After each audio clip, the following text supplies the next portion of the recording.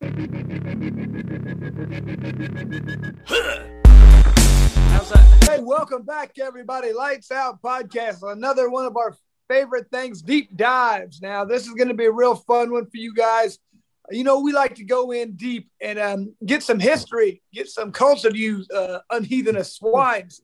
We want to educate you guys. And right now, we actually got a guy who started fighting before me, which is hard to do. Nick Nutter started in 1997. Some of you people weren't even born. Probably, I don't know who's watching, but Nick, how you doing, bub? Not too bad. How about you? Oh man, just living the dream. So we have a lot to cover with you. Like I said, you fought nothing but unbelievable tough guys at the beginning of this sport. Yes. Unfortunately, that's the case. Yes. Yeah.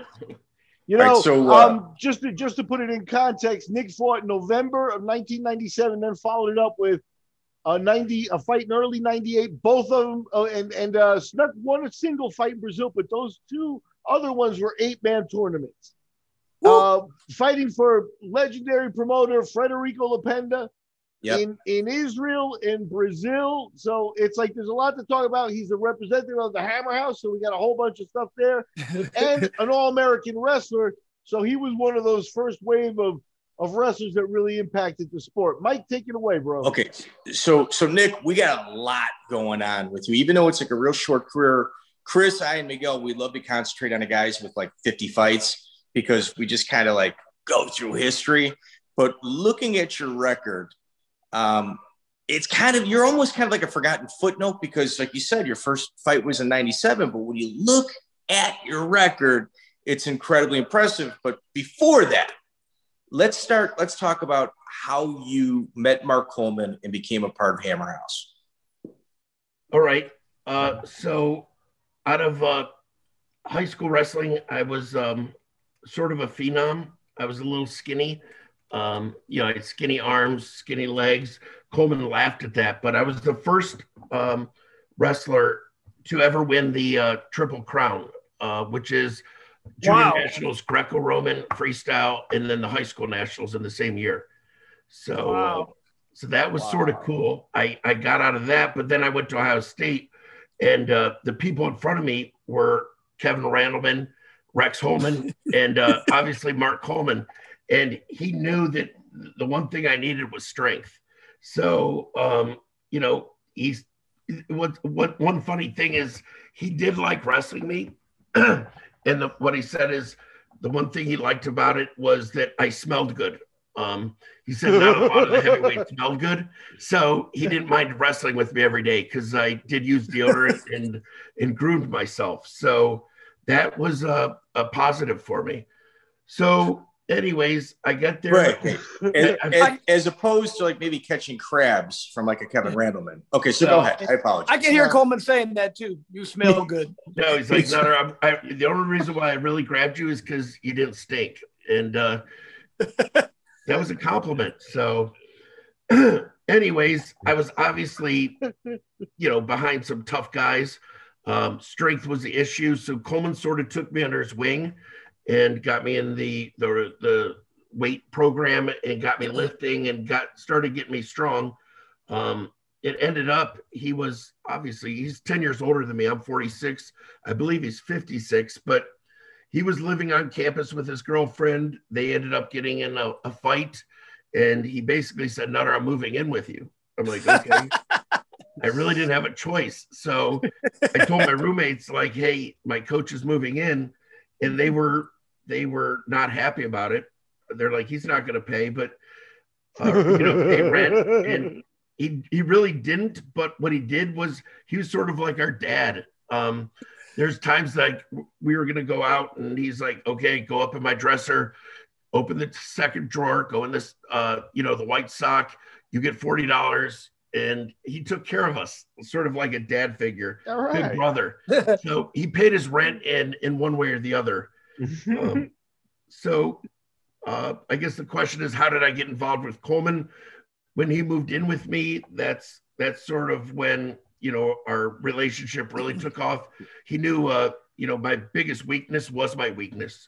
And, if you know anything about Coleman or the Hammer House, the fighters are pretty strong. So he took me under his wing, and that's how that evolved. Now, I don't know if you want me to go right into how I got into fighting with him, or I'll pause at that moment. But the whole fighting thing, why, and even how I got into it is a crazy story in itself.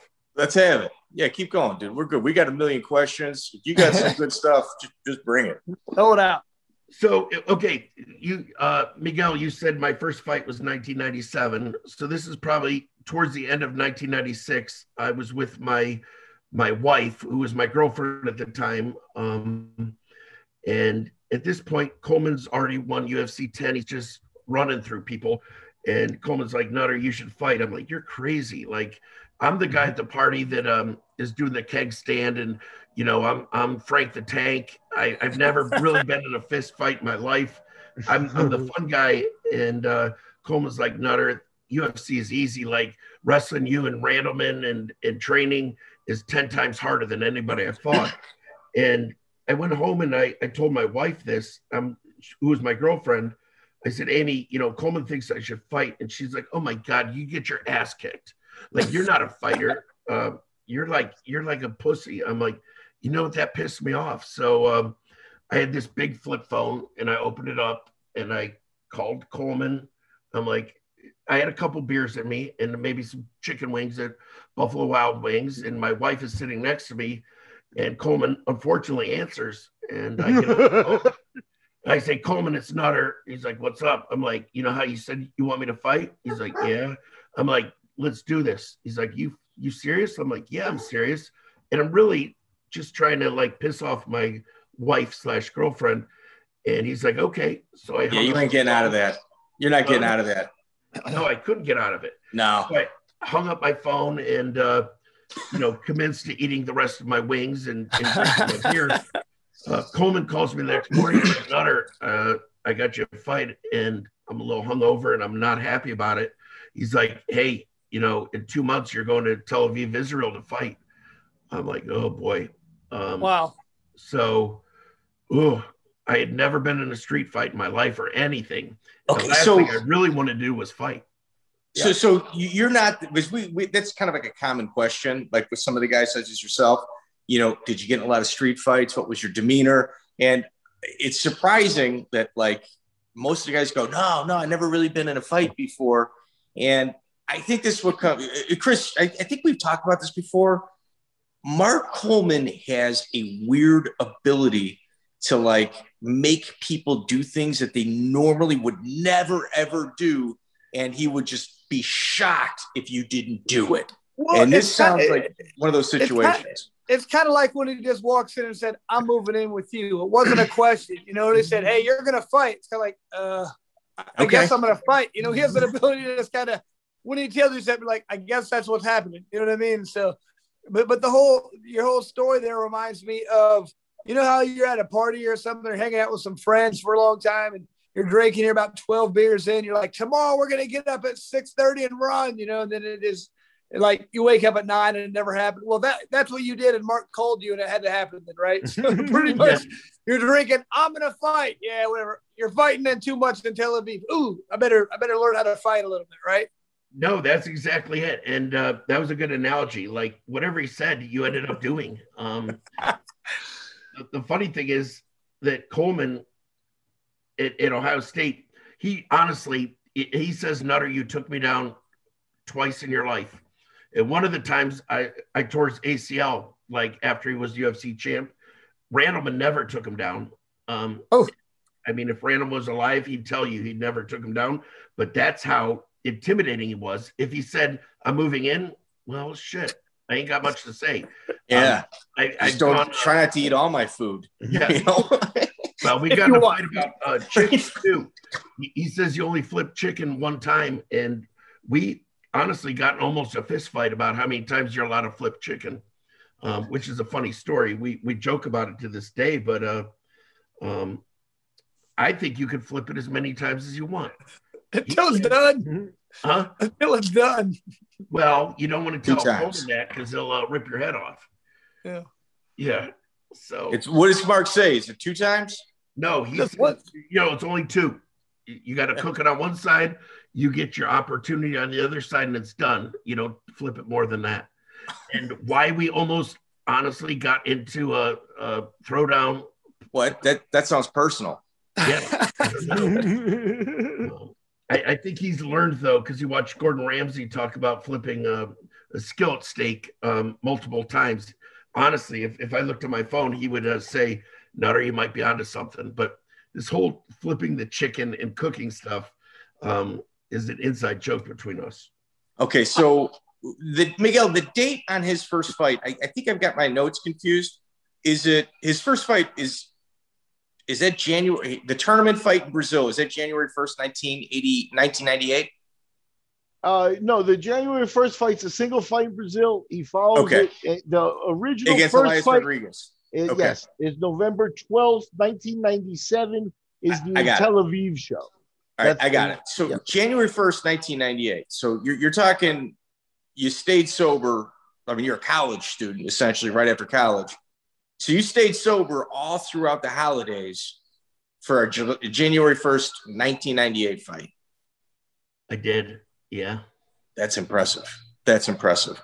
All right, so what were your takeaways from fighting in Brazil your first time? And I mean, you're a son of a school teacher. What was your parents' reaction? Wait, hold on. You're skipping a fight. In Tel Aviv. You're skipping his Israel 8-man tournament. So did he start at the Israel, or did you start with Elias Rodriguez? No. He dove right into an 8-man tournament. The Elias Rodriguez is just a single fight. Okay. Hold on. My notes, I texted them to myself, and they got jumbled. It's not my fault. Okay, don't worry. I apologize. November 12th, 1997, 8-man tournament, International Absolute Fighting Council, Tel Aviv, Israel. Correct? Yes. So, but what does Coleman tell you about this show? He goes, "You're fighting in Israel." He's like, "Who's the promoter? Like, what do you know actually about what was going on there?" Good point. So the weird thing is, the day after I talked to Coleman and I said I wanted to fight, he told me I have a fight in Israel. And back then, you had to go to the World Wide Web and do the dial-up with the phone and everything. And I ended up seeing my name on this. And at that point, I got sort of scared straight. To me, in football, I was all state in football. I was, wrestling. And, your coach says, sprint hard. What's the worst that could happen? You get tackled hard. In wrestling, you might get pinned. But back then with, no rules, no holds barred, it was a little scary. So at that point, I was scared to death. Like, I was honestly afraid of dying. So asked if I stayed sober through the holidays. I had 2 months to train, and I didn't touch anything. So we trained. We went out to Arizona. We trained with Mark Kerr for a while, for about 3 or 4 weeks prior to my first fight. Came back into town. It's 2 days before we're ready to leave for Israel. And, we get a call. Coleman starts talking to the promoters. The Israeli government wouldn't allow this type of fighting, which is weird because everybody in Israel has a machine gun. So I would think that, gloves up, guns down would be a good thing. But so moral of the story is, the day before my flight to Israel, they said the fight's off. And I basically was training my ass off, didn't make money. I was working out in Arizona with Curran Coleman, working hard, and haven't really enjoyed life. And the fight was off. So I called up my one buddy named Jack Cahill, and I decided it was time to go out and have a little fun. So I made up for 2 months of, not partying in one night. And we had quite a bit of fun in Columbus. Down hard. Coleman calls me about 9 or 10 in the morning, and I answer the phone with, like I tried to do to my mom many times when I was in college. She'd call me like on a Saturday morning, acting like I wasn't hungover. And Nick, how are you doing? I'm like, I'm doing good, Mom. She's like, are you sleeping? Are you taking care of yourself? Sort of the same thing. But Coleman calls me and says, Nutter, hey, you still want to fight? I'm like, yeah, absolutely. Thinking the fight's going to be in a couple weeks. He's like, all right, I'll be over in 15 minutes. You got to get on the plane. Like, oh, shit. So I got out of bed and I'm thinking I got 15 minutes. I grab a duffel bag and I start throwing stuff in it like cologne and a couple pairs of shorts and a shirt. And as I'm doing this, I ended up vomiting from being hungover. Coleman gets to my house. He honks the horn. I run out there. He pops up his hood and I go to throw my bag in and I don't see another bag in there, which was weird. So I'm thinking, okay, maybe it's in the passenger seat or something. So I throw my bag in and I jump in the front seat, sick as a dog. And we started driving to the airport. I'm like, okay, what's up? So when's the fight? Obviously it's going on. Is it in a couple of days? He's like, no, it's honestly, you're going to arrive at 6 p.m. and the fight's at 8. I'm like, oh, all right. I go, all right, so we got this. And he's like, no, it's not we. The flights to Israel are too expensive. And he says, you're by yourself, Nutter. I'm like, oh, God.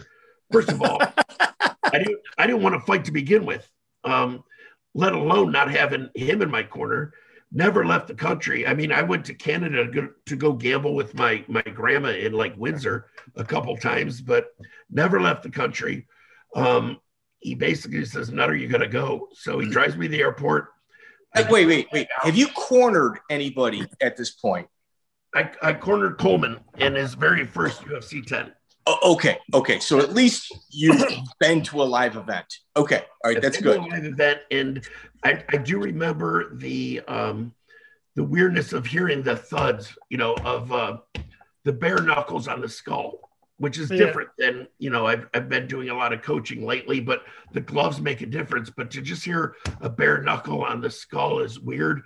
And I remember Modi Hornstein, his very first fight, he just the licks he was giving him, it was uncomfortable and scary. Okay, so you go to Brazil alone. Okay, how long of a plane ride is it? So, Tel Aviv. You go to Tel Aviv alone. How long of a plane ride is it? It's probably a 7 or 8 hour flight. That's it? Yeah. No. For real? Well, no, you had to probably go to Holland or Germany New York first. No, we went to New York, and then from New York to Israel was 8 hours. Okay. All right. I can see that. Yeah, I can see from New York the direct flight. I do also want to mention, Nick, just so you know, we consider ourselves a little bit of historians here. I think you probably took fights under the worst possible conditions I've ever heard. No corner in Israel for the Panda. Well, let's hear this. Miguel, to play devil's advocate here, we've talked about Mark Coleman's cornering. He may have been in a better spot. You're right. It scares the hell out of you when you're in the corner.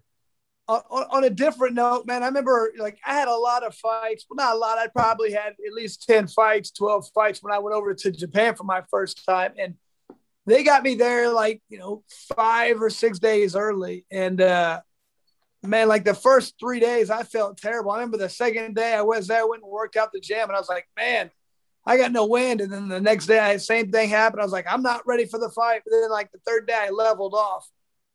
I don't see how you could possibly go there and fight within a couple hours or even the next day or the day after that. I don't see how it's possible without just totally gassing out because jet lag's a real thing. No, Nick, did you even see your hotel prior to the fight, or did you go from the airport to the venue? I'll tell you about that real quick, which is a funny story in itself. But you guys say I picked the worst fighting options available. I honestly didn't know I had a chance. Or a choice. It was a way out. Yeah, that was just it. That's what it was. It's okay, you're going. Hopefully the plane gets lost. I'm a rule follower. If my dad says I got to do it, that's what I have to do. So we get to New York. I meet who were the two guys? The other Americans were Zane Frazier and Joe Charles. Joe Charles. So I got to meet them, and they were fun guys. We get on the plane to Israel, and I'm still sick. Honestly, you guys don't know how hard I hit it the night before. This is midday. I bet you he stank. I bet you during the fight, the fighters are going, man, he might be still drinking. I bet you it was coming out of your pores.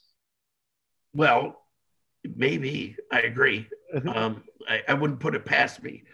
But so we get on the plane, and Zane and Joe were able to talk the flight attendants into letting them get first class seats. So they're up front, like relaxing. I'm back there with all the peasants and, really slumming it out and sick as a dog. I threw up on the plane. We finally land in Israel. It's probably 5:00 at night. And we get off the plane and we're going through security. And like I said, there's people with machine guns all over. It's an intense security checkpoint. Yes. Yes. And I swear these kids are 15 years old with machine guns sitting around. It's not like old people.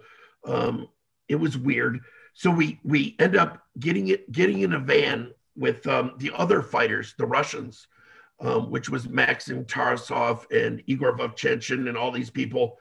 And for some reason, this is probably 12 hours after my drinking binge, we started driving and we're going to go to the hotel. And so we're driving to the hotel and the guy's like hitting the gas and then slamming on the brakes, hitting on the gas.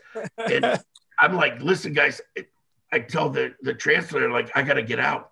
So in the middle of a highway in Israel, I get out of the car, this van with all the guys I'm going to fight, and I'm throwing up. And I hear these Russians like, whatever they're saying, but I know they're saying, I hope I get this fucker first round.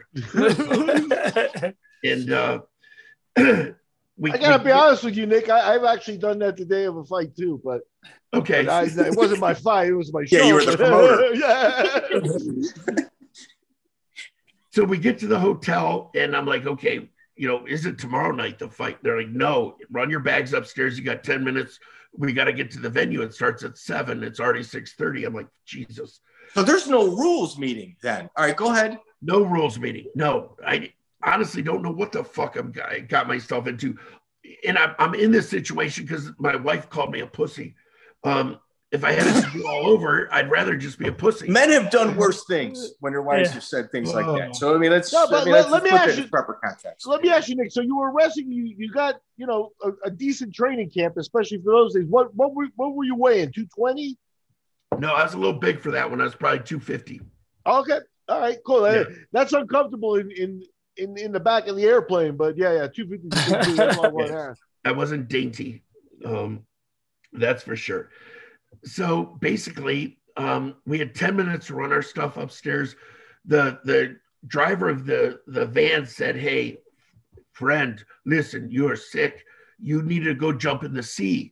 And I'm speaking with a weird accent. I don't know if that's my Israeli accent, but the best we're going to get out of you. Yeah, that's the best you're going to get. But I ran upstairs. I put on my spandex shorts. I put on my wrestling shoes, a knee pad, and I had a jacket and a jump rope.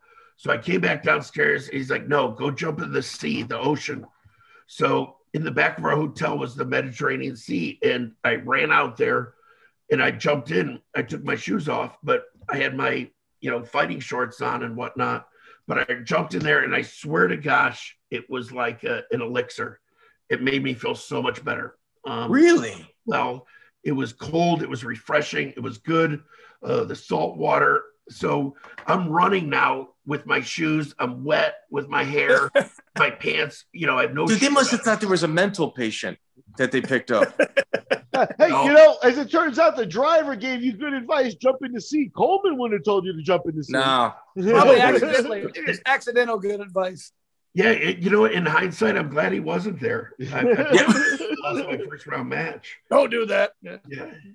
All right, so all right, let's talk about kind of like how we got here. Let's talk about how we got here. But who did you fight? Like, what did you eat? Did you eat on the airplane? Did they have food for you? Anything like that? Or they were you hydrating with orange juice? That's kind of where I'm at with this. You know what? I took sips of water, maybe orange juice. I do remember one time I went to go check on Zane and Joe Charles. And I saw them finishing their filet mignon with the flight attendants massaging him, and then I got shooed back to the back, like go back there and eat your corn dog. So I don't know. I probably had a corn dog and a orange juice and a water in me at this point. Now you get to the airport, you go to your hotel, now you get to the venue. What's your impression of Federico Lapenda at this point, who happens to be the promoter of the event? So Federico, I did meet in New York, and I got to talk to him, and he was cool.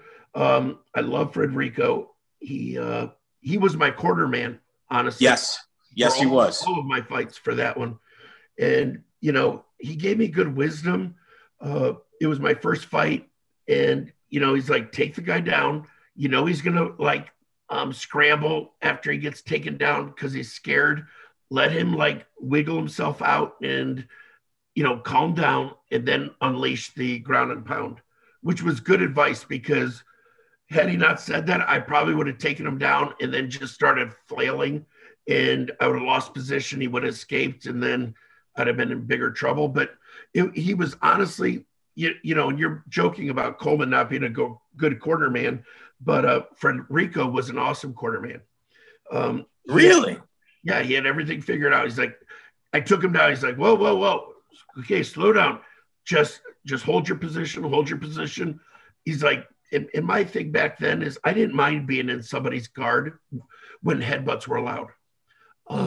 I think when headbutts were not allowed, that changed the sport quite a bit. But I will be in anybody's guard, and my goal is to get you down, stay in your guard, drag you over to the cage, get your neck crunched up on the side. And at that point, then I'm going to come down and start laying down the punches and headbutts.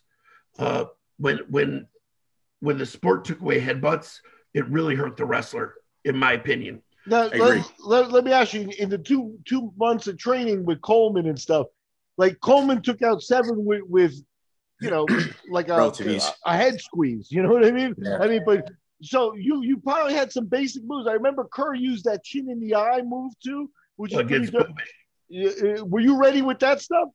Yeah. Okay. Yeah. Okay. Did you have a jiu-jitsu instructor? No.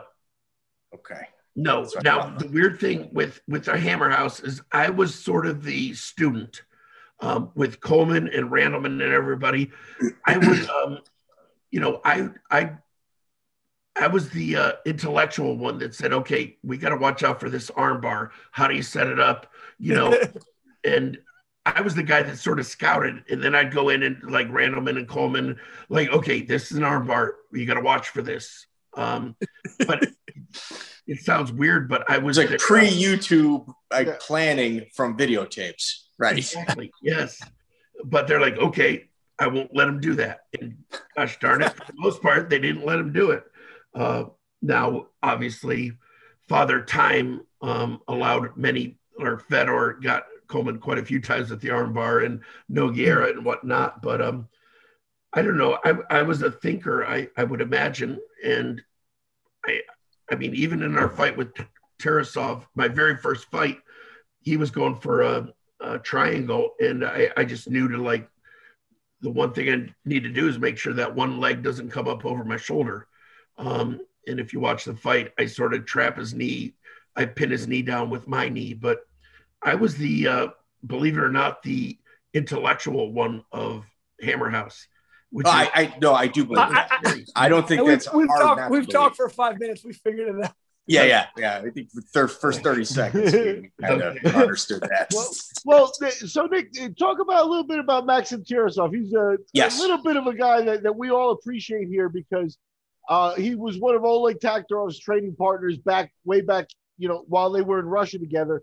And Oleg, when we mentioned him, kind of laughed and referred to him as his nerdy brother. And he is kind of the skinny, wears glasses, outside of the ring and stuff. But he's also a sambo fighter, like you said, with a guard and trying for a triangle and stuff. So, talk about him and what that was like. So I don't know who I'm fighting. They call me to the ring. He was introduced first, and I walk in the ring and I see this sort of, no disrespect, but a skinny guy. I don't know if he weighed 200 pounds, but, skinny. He did look like he's been in some fights. He had a crooked nose, a cauliflower ear. Okay, wait. So in the back room, there wasn't a lineup of who you were fighting. You found out when you got called out. Pretty much, yes. Now I knew who I had in the semifinals because I was the first fight of the night, but I had no idea who I was fighting. And now it's in the ring, right? It's not in a cage. It's in the ring. It was a cage. This one was okay. Yeah. Which I fought in a ring once and I hated it. I fell through the ropes. It was horrible. Yeah. So all right. So let's stay on Maxim Tarasov. Okay, so bring us through the fight. Okay, so I see this like skinny Russian guy that looks a little weathered, and I'm like, okay, this guy, I can't lose to him because I probably outweigh him by 50 or 60 pounds. But he does look like he's been in some damage in his life, probably more than I have. So, you know, I don't know if he's a kickboxer. Back then, we didn't know anything about our fighters. I didn't know if he was a kickboxer, if he was jiu-jitsu or sambo or anything. All I knew was my one thing, wrestling. I'm going to take you down and try to ground and pound you. So they say fight, and I, you know, circle a little bit. I see like he's really, you know, looking to kick me with his back leg. I go for a double leg, and I totally missed. I think I'm the first fighter to ever miss 100% on a double leg. Even the announcer's like, wow, you don't see that. Oh, okay, so Nick, how were your nerves at this time? Horrible. What was it like backstage? Like, who did you warm up with? Oh, horrible. My jump rope. So you had no one back there talking to you? Honestly, from the time I got to the arena, my pants are still wet with salt water on them from the sea. They said, Nick, you're up in 5 minutes. I hit maybe 3 minutes of a jump rope, talked to Federico. And as we're talking, they're like, Nick, Nutter. And I'm walking out there. Honestly, from the time I got to the arena till I was walking out there was at the most 6 minutes. Hey, that's probably for the best, to be honest with you, man. No time to sit there and think about it. They were probably waiting for you. It's like, shit, the crowd's like getting restless. We just went through your entrance music twice. Where have you been? But that is really insane. But now think about this from a promoter's standpoint. You got guys getting there less than 10 minutes before they're supposed to hit the ring. Man. I couldn't imagine feeling that. And you got your plane ticket last minute. They're not going to allow it in Israel. You got told that the bout got canceled. Federico Lependa, that stuff like that takes years off of your life. And English is not his first language. He speaks Portuguese, and he's operating an event in Israel. Right. With heavy Russian ties. Don't forget the heavy Russian ties. Absolutely. Yes, heavy Russian ties. Okay, so you fight Tarasov, and how was his squeeze? When did you finally settle in? When did you get comfortable? Because everyone's first fight's their worst. Okay, so like I said, the worst thing that could happen is I took my shot and I honestly just hit air. I missed. I didn't even touch his legs. I think you hit the fence. Huh? You hit the fence. No, I missed the fence. Thank God, because it was. Did you miss it? It was close. On the video, I watched it. So in the ref or the commentator made fun of it. I'm thinking, oh shit, this is gonna be horrible. You always hear of. Back then you always hear of in everybody's hometown, there's Sensei Daryl or Sensei Mark, who is he's not allowed in the UFC because it's too dangerous. Death moves. Yeah. But he smokes cigarettes and he's fat. And I'm like, there's no way Sensei Mike is going to fucking kick my ass. I guarantee it. But I'm thinking, I might have just ran into Sensei Mike and he's going to embarrass me in front of everybody. By the grace of God, I took another shot and I took him down. He did try some, submissions. I think, and you would know better than me, but I think he was a submission fighter, correct? Yeah, he did. Yeah. Okay. He did sambo. Okay. But after a couple minutes, and honestly, Federico said, hold the position. And that maybe went on for 2 minutes. And then finally he's like, okay, go ahead, unleash yourself. And I ended up just, getting up and doing the ground and pound headbutts. And he ended arm up, isolations too. You got him with a couple arm isolations, and you stuck in some real good punches. Yeah. Yes. And I'm good at that stuff. Like, if I used to be, okay, if I take away that arm, he can't defend this left hook coming over from the top. So I don't know. I think I had an uncanny ability to sort of just know where people's supports are. Just a fight IQ. Yeah, you had a good fight IQ. Yeah, I had a fight IQ probably before fight IQ was a thing. But no, I'm going to trap that arm down. And now, obviously, I'm going to go heavy with the left hand to the head until wait. Is that something you guys practiced at Hammer House, or is that just something you did in that fight? It's probably something I did in the fight. Like I said, I was the one in Hammer House with the IQ. Coleman just like, hey, I don't give a fuck.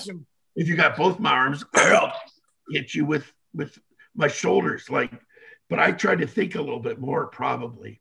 And that's not difficult, but go ahead. And we love Mark. Yeah, Mark's our guy. I just saw Mark last week. That's my buddy. Yeah, for sure. I mean, all right. So you get your hand raised. You actually. How did you finish him? How did you finish him? Did you finish him? He tapped out from strikes, ground and pound. Ooh. Let me ask. What was the time limit on the fight?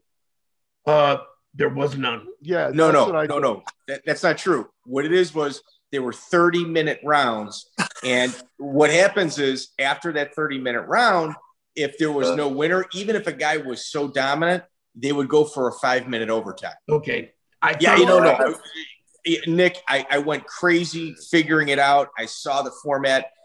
It didn't happen on this event, but it was on the next one. So I figured it's Federico Lopenda, same kind of rule set. So it's a 30-minute. So essentially what he just agreed to is he's got 3 fights, 90 potential minutes with an extra 5 minutes of each overtime on a flight that he gets to the event 10 minutes before he hits the ring, and he's hungover. So Mike, I did not know that until I was fighting Igor. And wait. That's the finals. Okay, we're gonna go step by. This is good stuff. Okay, but I did not know those rules, but I was illuminated to it during that fight, and that's probably a good reason why I tapped, because Okay, Nick, you're ruining the ending. Okay, it's spoiler alert. Sorry. Spoiler alert. Okay, go to the next. So what happens is, Nick, you win that fight. Yes, you have an adrenaline dump after that. Oh, I feel good now, because now I can go back and tell my wife, who was my girlfriend at the time, like, shut up. I'm not a pussy. I'm not a pussy. Told you. Yeah, I showed you. I told you. I flew halfway across the world, but I showed you. Okay. Wait, I gotta real quick too. What is the purse for this thing? Okay. What do you get paid to show up? What do you get paid to win? Do we know that? Okay. So for that tournament, to win it was $10,000. To show up was $1,000. If you made the semifinals, $2,500. If you made the finals, $5,000. Okay. So 1,000, 2,500, 5,000, 10,000. I will also. I'll point out that after the first fight, you can call your wife, with a little bit of honor, but you still have 2 more fights before you can call Coleman. True. Yes. Nice job. True. That's true. Okay. So between us, I was totally fine with that. I didn't care if I lost to Joe. Okay. Abu Dhabi veteran Joe Charles, I might add. Coleman's calling me right now. There's Coleman on the line. Yeah. I'm gonna dump him. Okay. All right. So let's do a little side note. So I call Mark in regards to yourself, just to kind of get his feel for you about a week ago, about 4 days ago, and he was telling me Green hadn't fought before, but it was with the money and stuff like that. And Mark goes, yeah, but he had kind of like an easy road to the finals, so it's something that I was comfortable with. And I said, well, that's really not true. Maxim Tarasov, after that bout, won 18 fights in a row and never lost. Like, that was his last loss. So he has 18 fights in a row, wins everybody, and he gets like legit competition. And he's Oleg Taktarov's like main training partner and a very accomplished Sambo guy. And Mark goes, man, I wonder if Nick knows that. Let me ask you too. I know Maxon. I met him once. His English is pretty good. Did you have any interactions with him, or what was that like? Yes, we did. So after the fights, they allowed us to stay there for 3 days in Israel. I got to go to Jerusalem and Bethlehem. That's super cool. Yeah, it was cool. Yeah. I ended up hanging out with the Russians, went to dinner with him. He was a really cool guy. Igor is awesome. Everybody was awesome. And I don't know, it was really cool.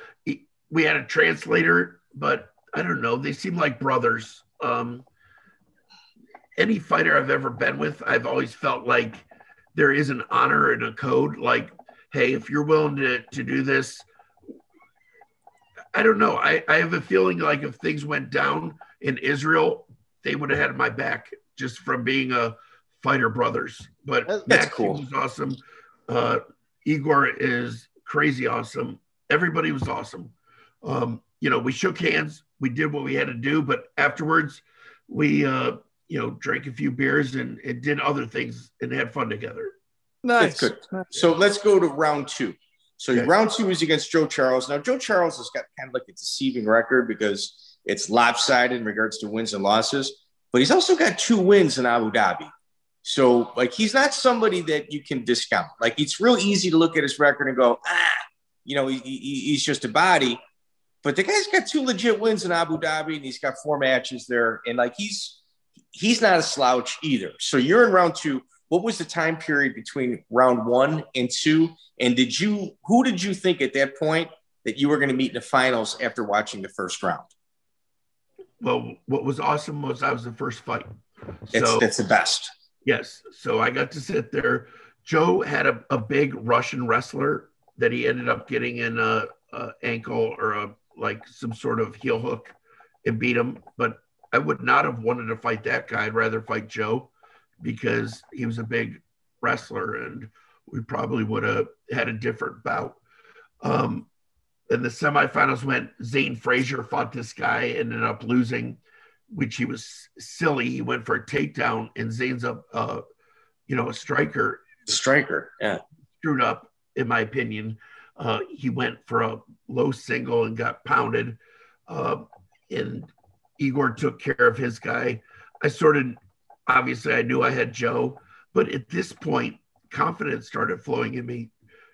I was so afraid of that first fight. And, I believed my wife that I was a pussy and I didn't belong there. But after I beat him, I looked at Joe, and although he's my buddy and we played cards and everything, I'm like, he was a little older than me. I'm like, I think I'm going to smash him. So I even thought, let's go. I'm going to throw hands with Joe. Like, I'm going to knock him out. So I walked across the cage and I threw a jab and he hit me with the counter right in the chin. And I saw stars and I went right to immediate mode. Like, I just did like a big double leg.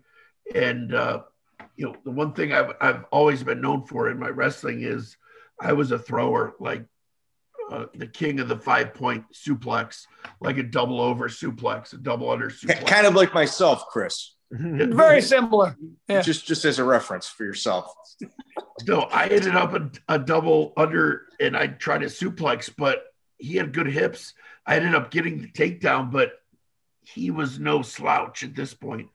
I ended up getting him down and worked him to the corner.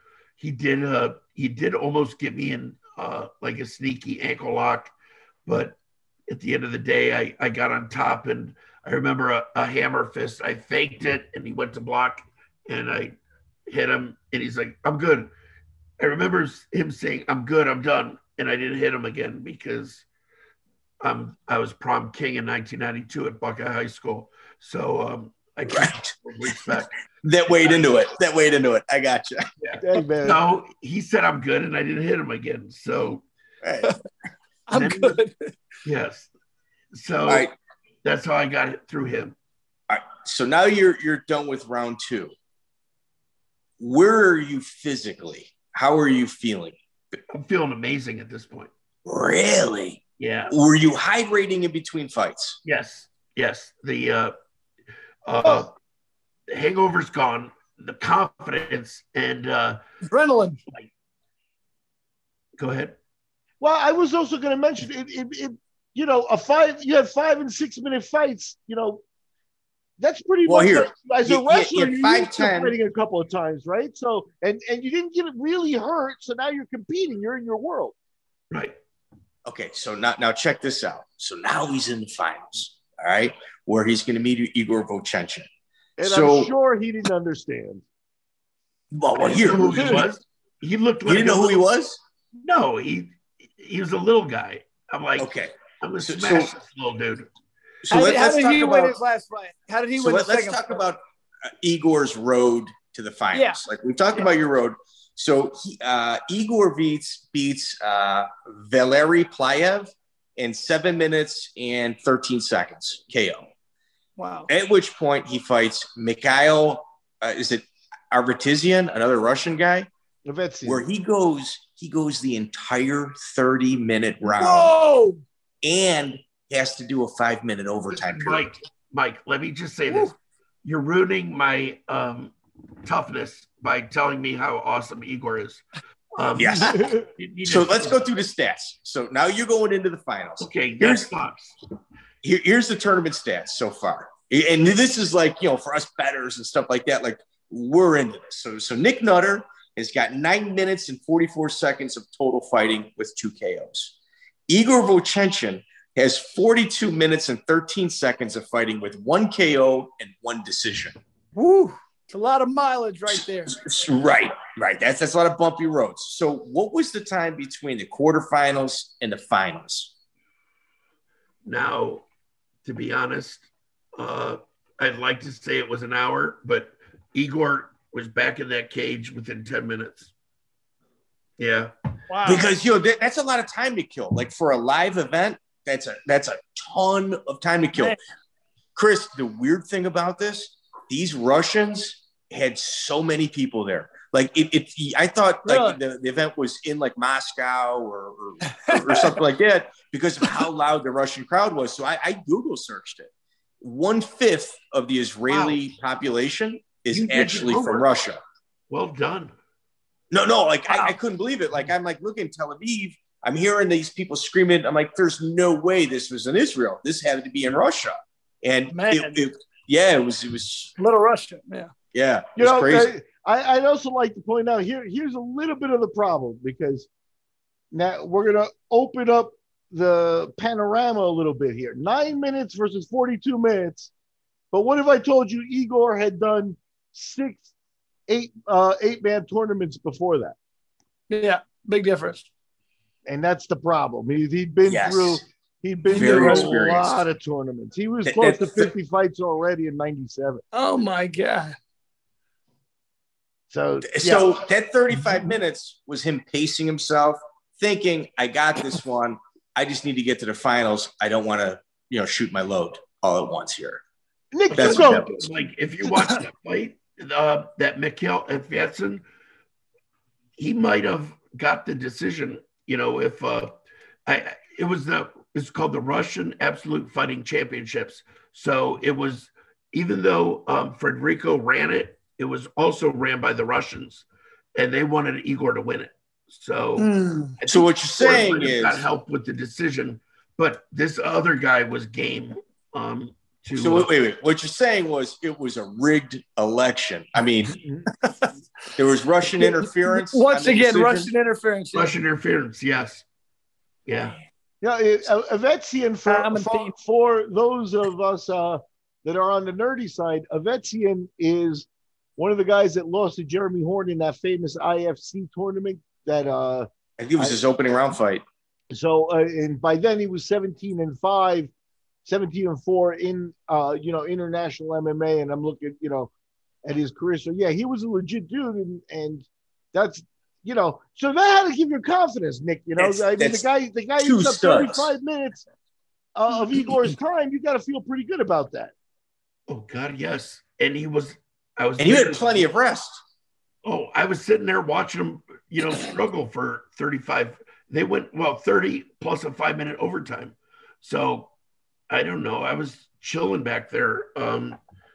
drinking iced tea and watching him get tired, thinking I'm going to crush. And he was little. He's only like picking at the buffet. Yeah. I'm like, oh, this is going to be easy. Yeah, a lot of people that know Vovchanchyn remember the Pride Vovchanchyn where he fought as a heavyweight and he carried extra weight. You had a sharp, ripped up 200-pound brutalizer. You had him at his meanest. All right, so take us through the Vovchanchyn fight, because I think I noticed something. I don't want to talk about it. I'm going to let you say it, and if not, I'm going to mention it. But there was some fishy stuff in that bout. First off, like the corners were following the entire fight around, and it wasn't like Nutter's corner. It was Vovchanchyn's. Like it was literally a group of guys wherever Nick was on the mat. They were following him around. If Coleman was there, there would have been a fist fight for sure. There would have been a fist fight. So go ahead, Nick. Take us through the Vovchanchyn fight through your eyes. Okay. So what was cool at this point is, I had three cornermen. I had Zane, I had Joe, and Joe Charles, and Federico Lapenda. Yes. So you're collecting them. You're collecting cornermen along the way. No, that's good. USA versus Russia at this point. Yep. However, there was probably 7 Russians in their corner. I don't know. I had no fear because I didn't know how good he was at the time. But I'm like, he's little, he's tired. And I went right across the cage. I ran him up against the cage. I slammed him, and I just went into ground and pound. And I ended up pounding him at like the 4-minute and 30-second mark. I ended up getting to his side back. You were allowed to do knees to the head. And I promise you, and I will show you the video, but I'm kneeing him to the head, and he taps. Yes, he did. Yes, he did. Did you get off of him at that point? Is that why you got off? I stopped. I looked at the ref. I said, okay. He's like, look at it.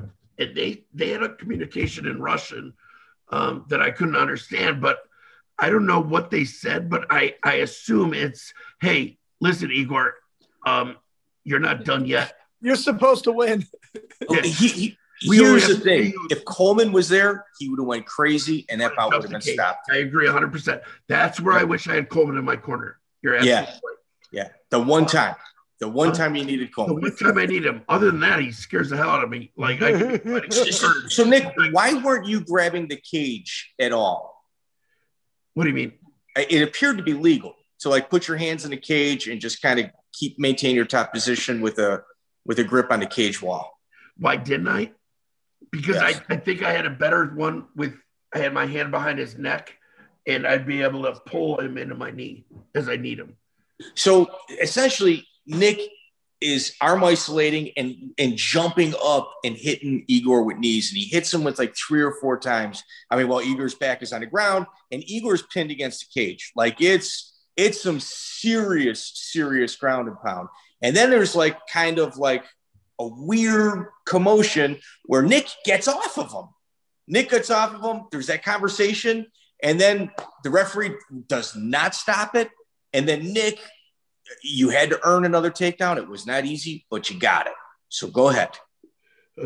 So let me backtrack a little bit here. Okay. I was telling you after Joe said I'm done, and I didn't hit him again. Shame on me. I should have kept hitting him until the ref stopped it. However, Igor tapped. The ref grabbed me and said, okay. They had an exchange. I'm like, are we done? Like, Coleman would have jumped the cage and been done. Federico was not in that position. So we went again. I need him three or 4 more times. He tapped again, and the ref stopped it again. So it was 2 stops. Yeah. Okay. And at this point, but I think that tap was on the blind side of the referee. Why did he stop it then? Why the ref? But I think that's why the referee didn't stop it. I think he did it to get you to stop. Yes. Okay, right there. Like Bobby the Brain Heenan in WWF, he's doing this. Yep. So a brilliant move, I might add, especially what you're talking 1997. Brilliant move. It was. He got me. And at that point, after I stopped and looked at him, Igor moved his position so I couldn't knee him anymore. And went south after that point. And you're fading, I might add. At this point. Fading. I put my all into that. Yeah, veteran move. Yes, it was a veteran move. Good for him. This is this guy's third fight, except it's the same day. You know what I mean? And he's fighting Igor and basically the entire Ukrainian mob.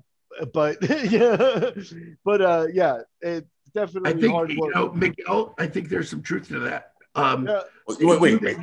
10,000, they might have only had to pay Igor like a colored TV or something. Yeah. And on top of that, this whole network of shows, the Absolute shows, there was a tournament prior to that Igor won, and there was a tournament prior to that Igor came in second, that he lost to Ricardo Marai, one of Henzo's students, and those guys, those tournaments were all brutal. There were people that broke arms in the middle of the fights, and there was one guy who got knocked out with a kick to the face while getting up. And they restarted the fight. And they restarted the fight. He went to the back, came back out, and they restarted. So if it didn't go their way, until you got to the end of the fight, you never knew. So how did they reset your talk? Go, Nick. I'm sorry. Well, I lost my. Okay, so after that, he got in a position, and somehow he caught me with an elbow in my nose, and now I'm bleeding like a sieve. I don't know. It was no, Nick. I'm not. I know we're interrupting a lot, but is your wife's words echoing in your brain at this point? No, because I already. Okay. He's already past that, Mike. Oh, okay. No. And maybe she was right. No, at this point, I'm thinking, as long as I won my first one, I'm not a pussy. I did it. To say that you went into a country with no coach, with machine guns, and got in a cage, no hungover, yes. Now, this is like a Kevin James movie. Just think if I was, you're right. What's it called? Here Comes the Boom. Yeah. Right. Just think if I was sober that day, how bad I would have whooped his ass. Is he lucky. Yeah, he is lucky. But no, it went south at that point. I was tired. Okay, but there's also honor. There's also, and dude, Igor is headbutting him up. Igor, like on the side of his head, his orbital bone on the same side that Nick is headbutting and keying on, for sure is broken. And he's using that orbital bone, that broken orbital bone, to up headbutt Nick. As strange as that might sound, that's what was going on. Like the most damaged part of his head that looks like a pumpkin, he's hitting Nick with. Mike, that is slightly intimidating. Yeah. You think? Yes. I'm like, okay, this guy's crazy as fuck. I'm not going to win. I'm going to kill him before he taps. and let's talk about it. He's getting stronger as the time goes on. He keeps getting stronger. He does. And I'm getting weaker. And there's no water breaks. There's no in-between rounds. I mean, it's 30 minutes. And what I found out was the last 5 minutes, you had mentioned this. You said, don't ruin it. But the last 5 minutes is stand-up only. And I'm not going to go stand up against a K1 kickboxer when I'm a wrestler. So I basically tapped because I didn't want to get embarrassed and be punted in the head. And you were done. Yeah, you were done. You were done. But I mean, Nick, like you sit here and say, no, that's a setup, man. You were on the verge of death. It looked like because you were sweating, you were depleted. I mean, it was. I mean, you were spent. Now, this is where we say Nick is fighting the mob too, because let's put this together here. 30 minutes against Igor Vovchanchin, and in case he hasn't gotten the job done in the first 25 minutes, you're only going to kickbox for the last 5 minutes. That's the rules. I don't want to do that. Yeah, you're absolutely right. So what we're saying is this: Nick goes 2-1 against Igor Vovchanchin in their first bout, and takes the second prize money. Can we agree on that? Say it again. You tapped him twice, actually. So you went 2-1 against him. Now, what I'm trying to do, Miguel, and I don't know how this works, but I do want to go to the 3 or 4 minute mark on our first fight and somehow put it up there, and you tell me if you tapped or not. Okay. This is what we're gonna do. Nick. Miguel is very well written. Out of us three, Miguel writes the most. Miguel's gonna file an appeal. Okay. I mean, granted, it's like 25 years later. I want that first prize money. Okay, so Federico Lapenda is now in charge of the International Brazilian Tourism Board, and he definitely would not want to get his name attached to some felonious stuff. I have no doubt Miguel can get this overturned. Okay. Now, but hold on. So to be honest, so now here, you get the funds, you get paid. Now you spend 3 days. I was going to ask you, they didn't take you back to the airport from the arena. That would have been amazing. No hotel. That would have been amazing. Yeah, well, we had to save money on a hotel. We just flew them in from the United States and flew them right back out. We saved $50. Spent $5,000. Yeah. I gotta be honest. I've done that. We did a show in Russia. I did that to one of my judges. You talking about Carlos Diaz? Yeah, we just took him to the hotel from the venue back to the airport, dude. So wow. Was he 26 hours on an airplane? Yeah. Yeah. All right. So now you get back. Talking about, is Coleman at the airport at least? Coleman wants. Well, no, wait. Yeah, how about this? What's the afterword like? What does Federico Lapenda say? You know, you got hosed. They know they hosed you. Did anybody say anything?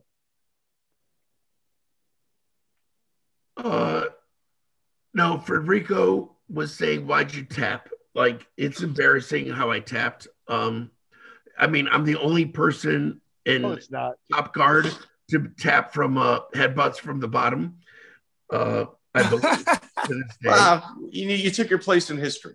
Yes. Yeah, but it ain't that. You said it all, man. You were thinking through it. Why also kick? I'm not 5 more minutes. I didn't tap because the headbutts hurt. I tapped because I wasn't going to go get embarrassed for 5 minutes on my feet. Is why I tapped.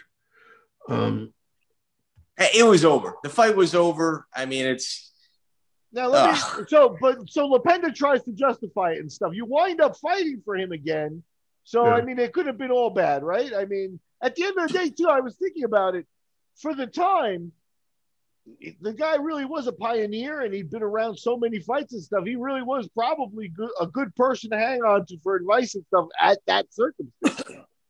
Yeah, I mean, after the Israel.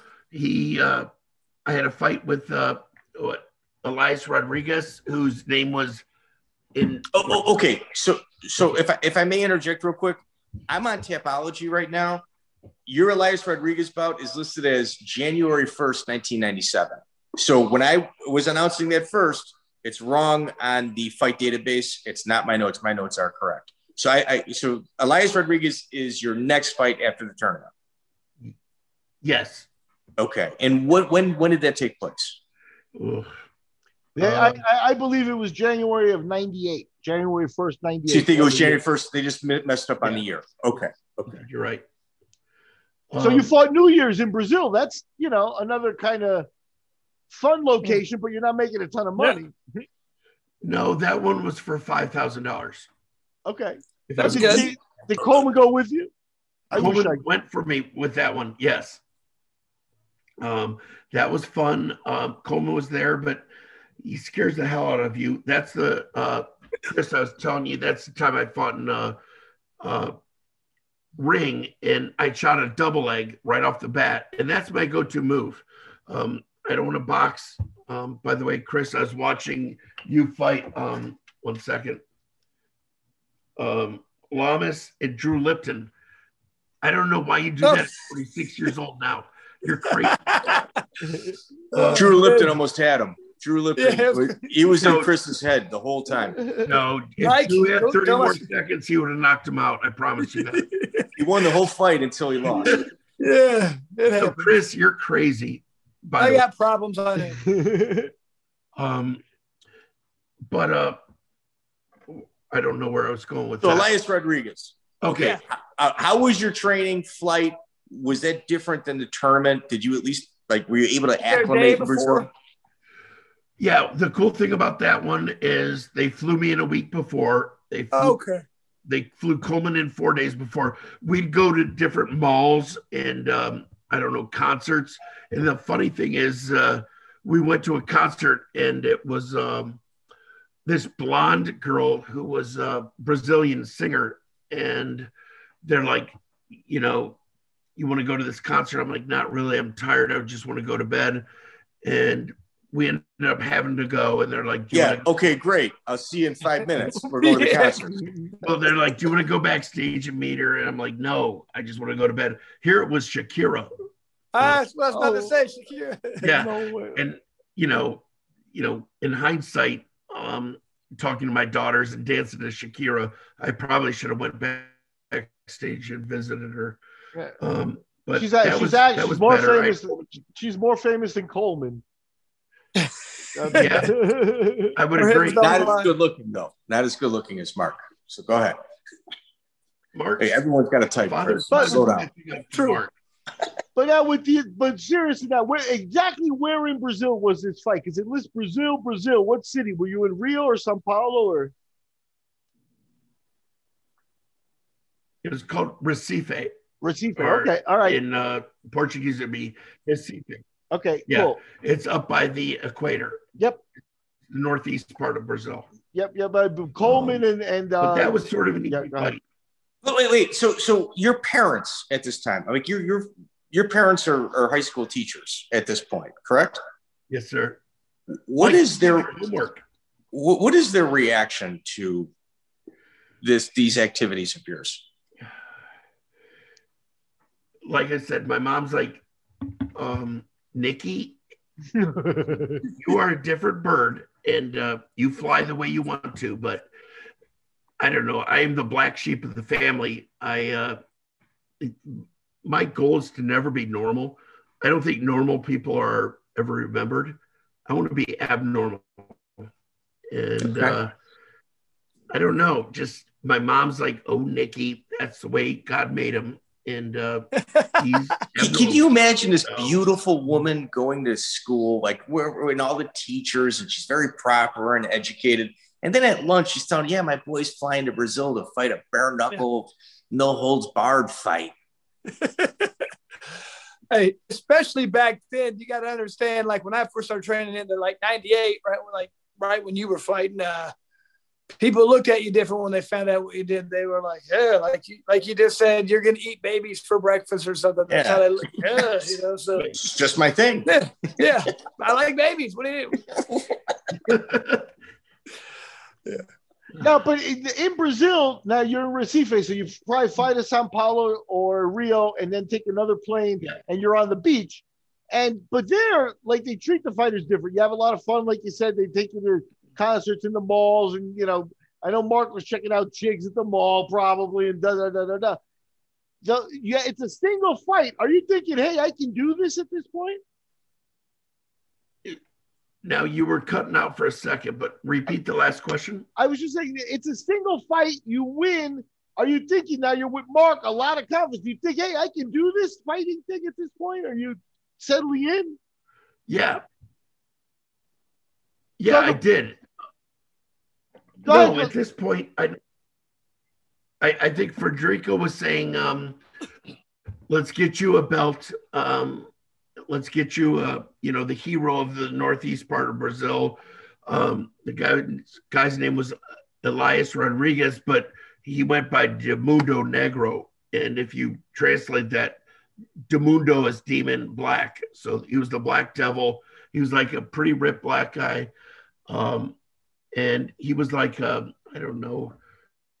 In Brazil, there's like, I want to say mythology, but he was a big person in the northeast part of Brazil. But I don't know. I had no fear of him. And at weigh-ins, Coleman in my corner was awesome. And I knew it was just. At weigh-ins, what was the vibe like? Do weigh-ins. Oh my God. No stare down, no pictures, nothing. But we did a stare down, and I'm not good at stare downs because I'm a nice guy, and maybe I'll give you but I'm not gonna give you I'm gonna kill you look. I'm like, let's party, and then eventually. Can you guys hear me? Yep. Yeah. Okay, but my thing is, I'm not the stare down champion. I'll look at you and think, all I got to do is make you uncomfortable enough to tap, and then we'll be friends afterwards. I have no hate or remorse or vengeance against anybody. Yeah, that's weird. You might be the only guy ever out of Hammer House that falls into that category. Yeah. You're the black sheep of Hammer House for sure. For sure. You're the Hammer House. Like, what's wrong with him? He doesn't hate We've already decided he's the Hammer House intellectual. So were you the main event? Were you guys the main event of this fight or what? Yes, the one in with the Black Devil, yes. Yeah. Okay. Yeah. Wow. So he's really fought 2 events, and he's been the main event both times. And pretty good. He's never not taken a plane for a fight. Like, he's never fought at home, which is really bizarre. Never fought in the United States to this day. How'd the fight go? How'd the fight go exactly? With the Black Devil? Black Devil, yeah. Yeah. Oh, he's breaking up. We got in the cage. This was a ring, Mike, and he was ripped, and he was ready to. He knew what was coming. I shot a double leg, but we ran out of the cage through the ropes, and I felt like, oh shit, that was my tell. He knows what's going to happen. So they brought us back in, and Miguel, if you're going to show, Igor tapping, show me throwing Black Devil through the ropes too, just to back the story. Just to let his wife know what's up. Let his old lady know. Yeah. So the second one wasn't as impressive. I didn't really go as hard, but I got him down, and it was sort of awesome because the bottom rope of the ring had a net. So I just pushed his head under the net. I pulled the rope over it and put it under his chin so he couldn't do anything. I just punched him, and the ref didn't say anything. Eventually, it's probably the first time you ever saw it. That's a good move. That's a veteran Hammer House move right there. Well, you learned a lot from Igor Vovchanchyn. That's good. Well, that net under the ring, that's the Brazilian would have done that to you, so that's a guaranteed move, man. Guaranteed. Yep. So, and the refs, they don't give a shit down there. So no, they didn't. I mean, the crowd sort of liked it. It was a unique, innovative thing to do, and if you could have just got that rope all the way around and did like a necktie, that would have been great. Like a lapel choke.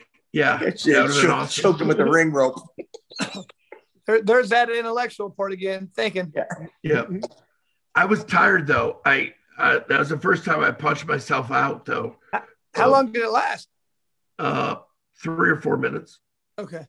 Yeah. Is it maybe because you weren't letting him wiggle like you did in the first tournament, and you kind of went all in? No, I went all in because I was thinking. My plan was I'm just gonna keep barraging him with these, and the ref's gonna pull me off, but he didn't. He let the guy keep going, and honestly, I was missing.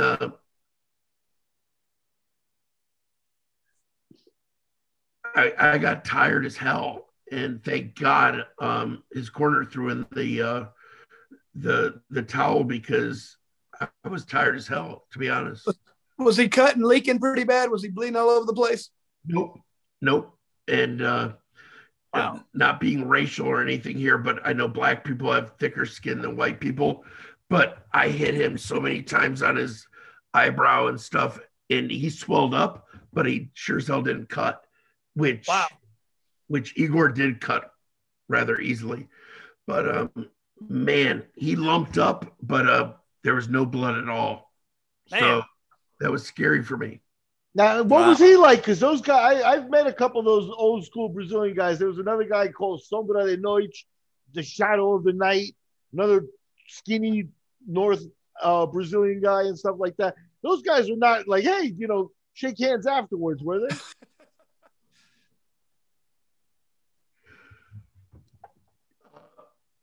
The Mundo Negro or Elias Rodriguez, he was cool. But no, there's one guy, and now I'm going to our third fight with Patrick Smith and Paul Varlins and Igor, like this big fight. Well, that's the next tournament, though.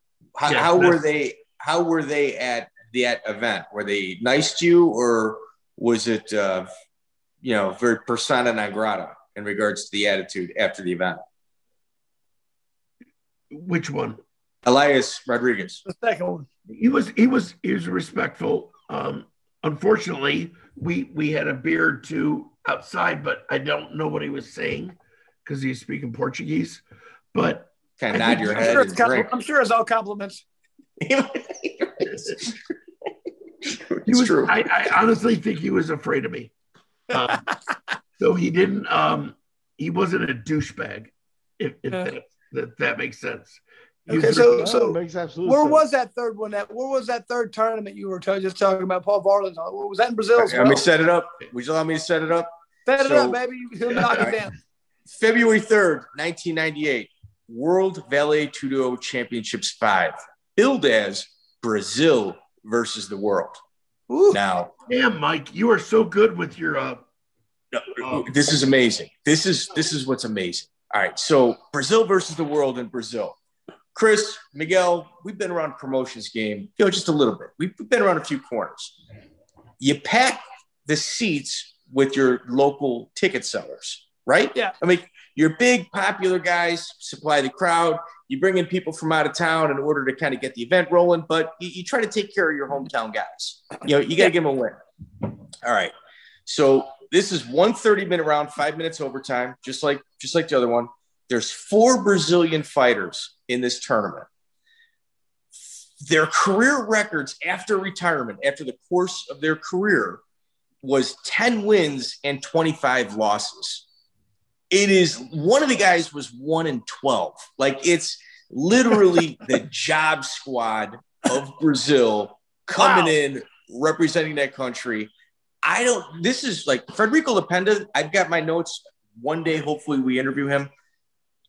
There's something that took place that completely screwed the local talent. They just got tired of it and they left. Something happened there and he had to rely on a whole bunch of bodies to fill their spot. 100% there is something there because there's no way you get like these horrible Brazilians to fill these spots. So Mike, let me comment on that real quick. Please. So, okay. The toughest guy was Paul Harris. The ankle lock guy that fought Igor the first round. Yeah, the Chinese boxing guy, Tulio. Yeah, but yeah. Also, the 4 people they brought in was Paul the Polar Varlins, Patrick Smith, Igor Vukchench, and myself. A lot of the Brazilians studs. Like, listen, that's not really a good tournament to enter. Even if you're a good Brazilian. Yeah, they want to protect their guys. I get it. Yeah, I mean. You know what? You got a point there. Okay. That's a very good counterpoint. I mean, Varlins is a UFC, guy. He's a menace. Varlins is just an absolute menace at this point. Yeah, he's just a giant guy that's just. Patrick Smith is crazy as hell. Igor Vukchench at the time is slaying a lot of the crazy guys. And myself, I mean, I'm not at their level, but they know who you were. I'm no, walkthrough. So why would any Brazilian just want to come to this tournament in Recife, Brazil? Well, here I can respond to that. Okay. What was what was the price for that to win it? $10,000 to win, $5,000 to make the finals. And that's a year of pay at that point for a local guy. That's what they were paying the Americans. Maybe they weren't paying the Brazilians that much. True. They're different. Right. You're right. They do it different, man. You know. You're probably right, Chris. I mean, it's kind of like. And I guarantee those Brazilians they paid didn't get as much as these guys did. Absolutely. I have no doubt. We got to get Frederico Lapenda and we got to pin him down. He's got a huge government position over there. I would like to have an interview and hang out with Frederico again. Huh. All right, Nick, who did you have first round then? Lucia Carvalho. Gosh, darn it, Mike. Nice job. MMA detective, Mike Davis. So basically, Coleman's like, Nutter, they stack the deck against you. This guy's amazing. He's got an octagon tattooed on his stomach. He really scared the hell out of me. I'm thinking that this guy's awesome, but he stacked the deck. Yeah, Coleman has got an octagon tattooed on his stomach. He's legit.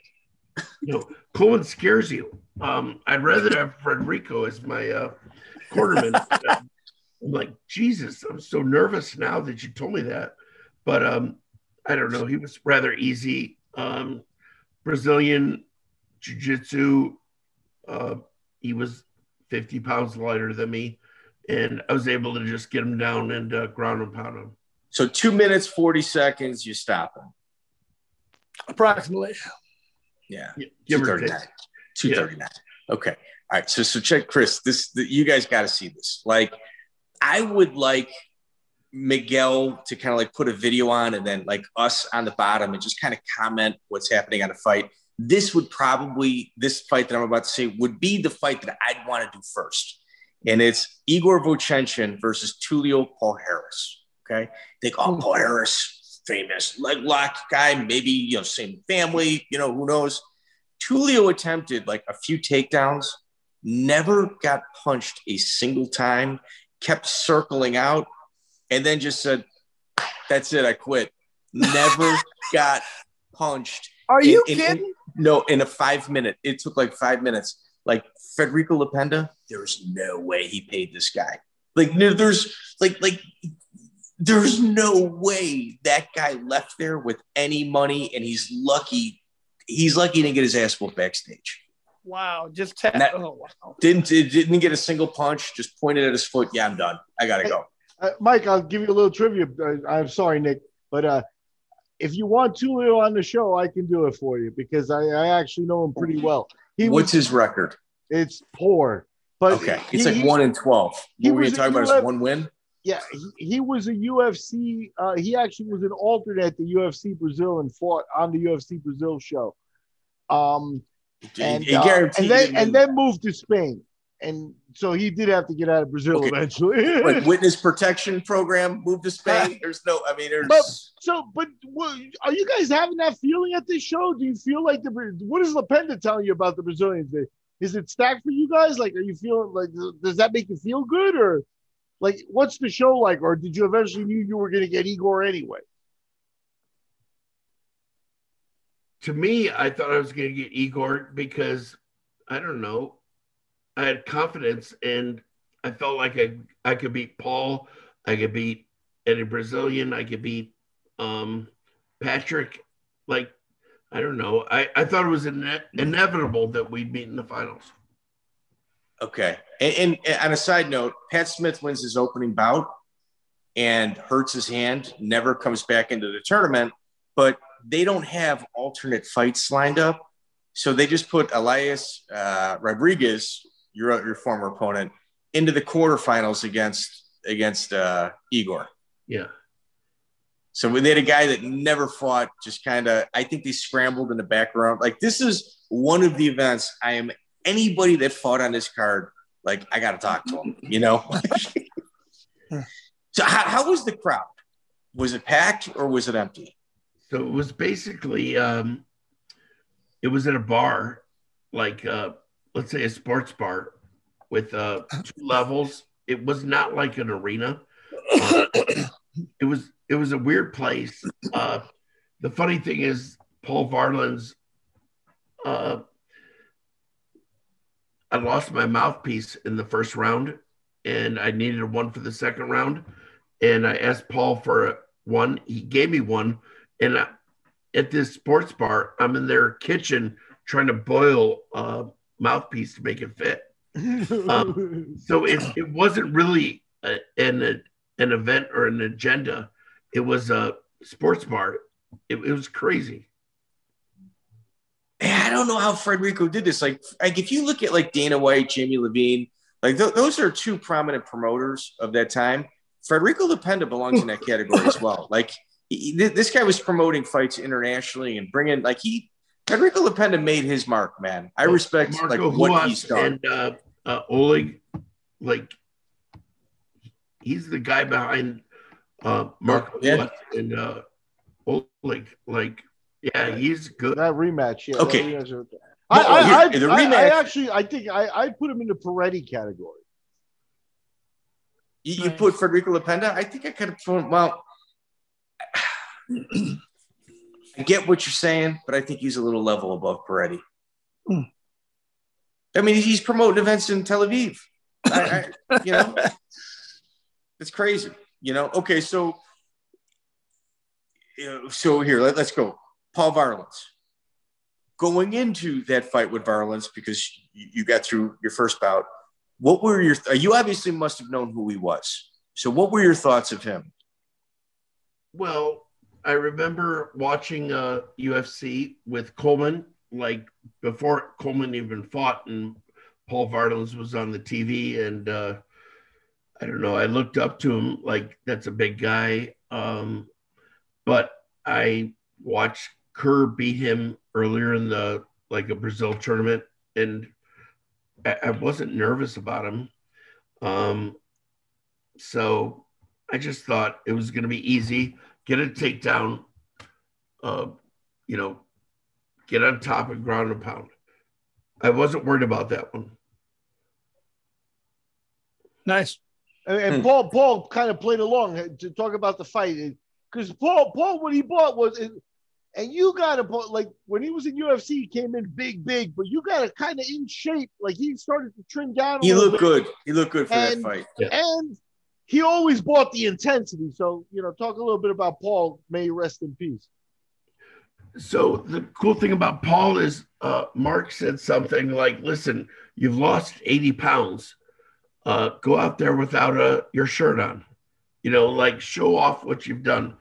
And I don't know, Paul was close to Coleman and I. So he did go out. I think that's the only time he fought without a shirt on, but hell, he lost 80 pounds. He should have been proud of himself. The weird thing is when I was fighting him, I was using his mouthpiece. Now,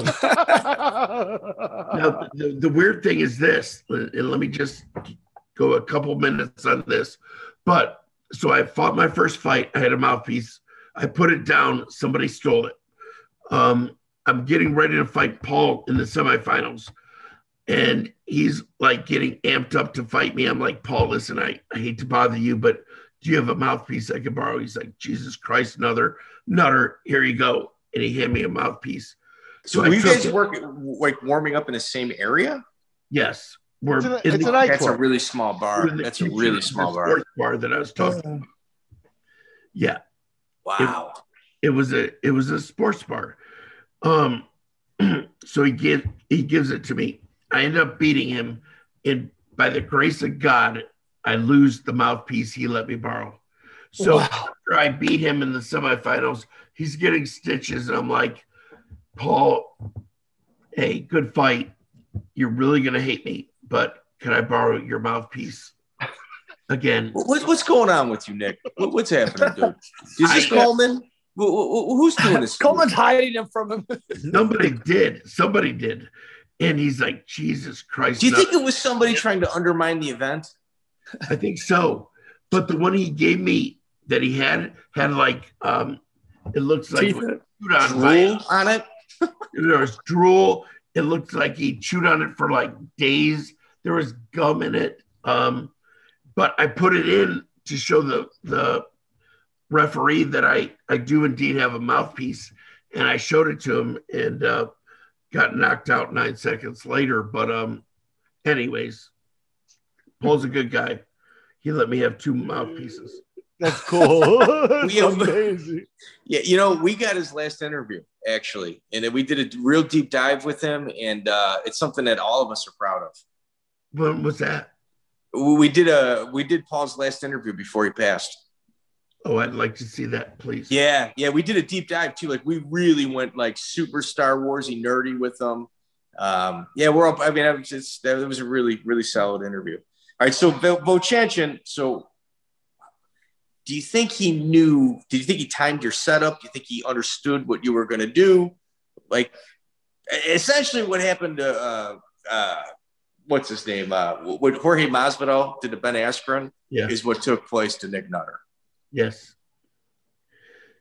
Well played. Yeah, it was like a 7-second flying knee. Yeah, well played. Oh, shit. I thought, well, if you looked at the first fight in Israel versus this one, Igor came in heavy to this one. He was a little chubby, and I was a lot leaner than our first fight. I thought it was going to be easy. I honestly feinted a jab, and he did put his hands up. So to me, as a wrestler, I'm thinking, if you put your hands up, you're not going to hit me with the knee. I'm going to jab. I was looking for a reaction, and he didn't throw a knee. So I jabbed once. He showed me what he did. He blocked it. So I jabbed again, and thinking he would do the same thing, I shot. And I woke up a minute or two later. Didn't work out so well. Yeah, I mean, did you say, did I win? Oh. What happened? I didn't know. Must have won, right? I woke up with something in my nose, and then the people were speaking in Portuguese. I don't know what they're saying, but they're like quoting your wife. That's what they were doing. Yeah, like you're a pussy, Nick. He was right. She was right. Amy, go to bed. But no. Then they said say the months backwards, and I asked you, Mike, can you say the months backwards? And I barely graduated high school. I went to an all-boys school. I would say you bet the under. Okay. Well, I'm thinking, Jesus. Okay, I don't know. December, November. Like I got to November, I'm like, fuck, I don't know it, and I'm thinking I must be fucked up. Like, so I got really scared when they woke me up, but it is what it is. I'm still here today, but that's a weird question to ask. Can you say the months backwards? Man, it's funny too, because in a way too, Igor did the most respectful thing he could do to you. You know what I mean? It's like he didn't want 24 more minutes of you either. No. You know what I mean? Yeah. Did you have that feeling? No, I'm grateful that he just ended it quickly, because I didn't get hurt that bad, and we had fun the next 3 or 4 days. Okay, so let's. Can I ask you? Okay, we're obviously we may or may not be done with this fight career. So you spent a lot of time with Mark Coleman, correct? Yes, sir. Okay, so Wes told me, hey, go pick up Mark, go drive him around with you. I was doing some sales in Ohio, and we were in Fremont, Ohio, and he made me go to like this, and that's like it's like a ground where they have like carnivals every year and stuff like that. And he told me about a fist fight he got into there. Look at that smile. What do you know about Mike Overmeyer? That's funny that you know Overmeyer. How do you not know Overmeyer? It's the greatest story I have ever heard in my entire life. Like at one point, let me set this up properly. At one point, anyone that could beat Mark Coleman up in his prime, he knew their name and where they were from. Like, and I'm talking the entire world. Like the entire world, if you could beat a guy up, he knew exactly who you were. And if he didn't know your name, you couldn't beat him up. Like that's how crazy it was. He's haunted by a fight that took place at a fairgrounds at the age of 22. Please tell us about Mike Overmeyer and your opinion of this story. Okay. I don't know if Mark told me this in confidence, but I'm going to tell you what I know. Okay. So Mark is probably now an All-American wrestler. at Miami University, Miami, Ohio, or Ohio State. He goes back to his, hometown, maybe had a couple beers in him, and he was maybe getting a little rowdy at the beer tent. And the bouncer there was Mike Overmeyer. And he's telling him, like, Mark, you got to settle down. You got to leave. And Mark, maybe not, decided, no, I don't have to. So they maybe faced off. And Coleman said that at the tent, there was a rope that came down with like a stake in it. And Overmeyer pushed him over there and got the best of him for a good. Used a foreign object. Yes, used a foreign object, like pro wrestling tactic. Pro wrestling. But, oh, God, Coleman's going to kill me if he really sees Sims it. has already spilled his guts, dude. Sims tells on all you guys. I'm not even going to lie. Okay. Sims tells on everybody. So because Overmeyer got because I love him. He threw him down and got on top and walloped him a little bit. Coleman says that in his defense is because he was a little maybe tipsy and that rope shouldn't have been there. But I do not want to fight Mike Overmeyer. I promise you that. Okay, now, do you think Mike Overmeyer put the dress piping on the ground for Kevin Randleman before he fought Pedro Izzo and tripped and knocked himself out and had the main event canceled? Was Overmeyer part of that as well? It sounds like a good conspiracy theory. Okay. So we're gonna go with yes. Yes. Okay. I can't comment on Overmeyer that. He hated Hammer House. He did everything he could to foil their plans. Now the funny thing is, I think they're okay today. Him and Overmeyer. How much do you think that fight influenced Mark, like as a fighter, like on the next level? Because it happened obviously before he set foot in the UFC. I'm sure it scared him a lot.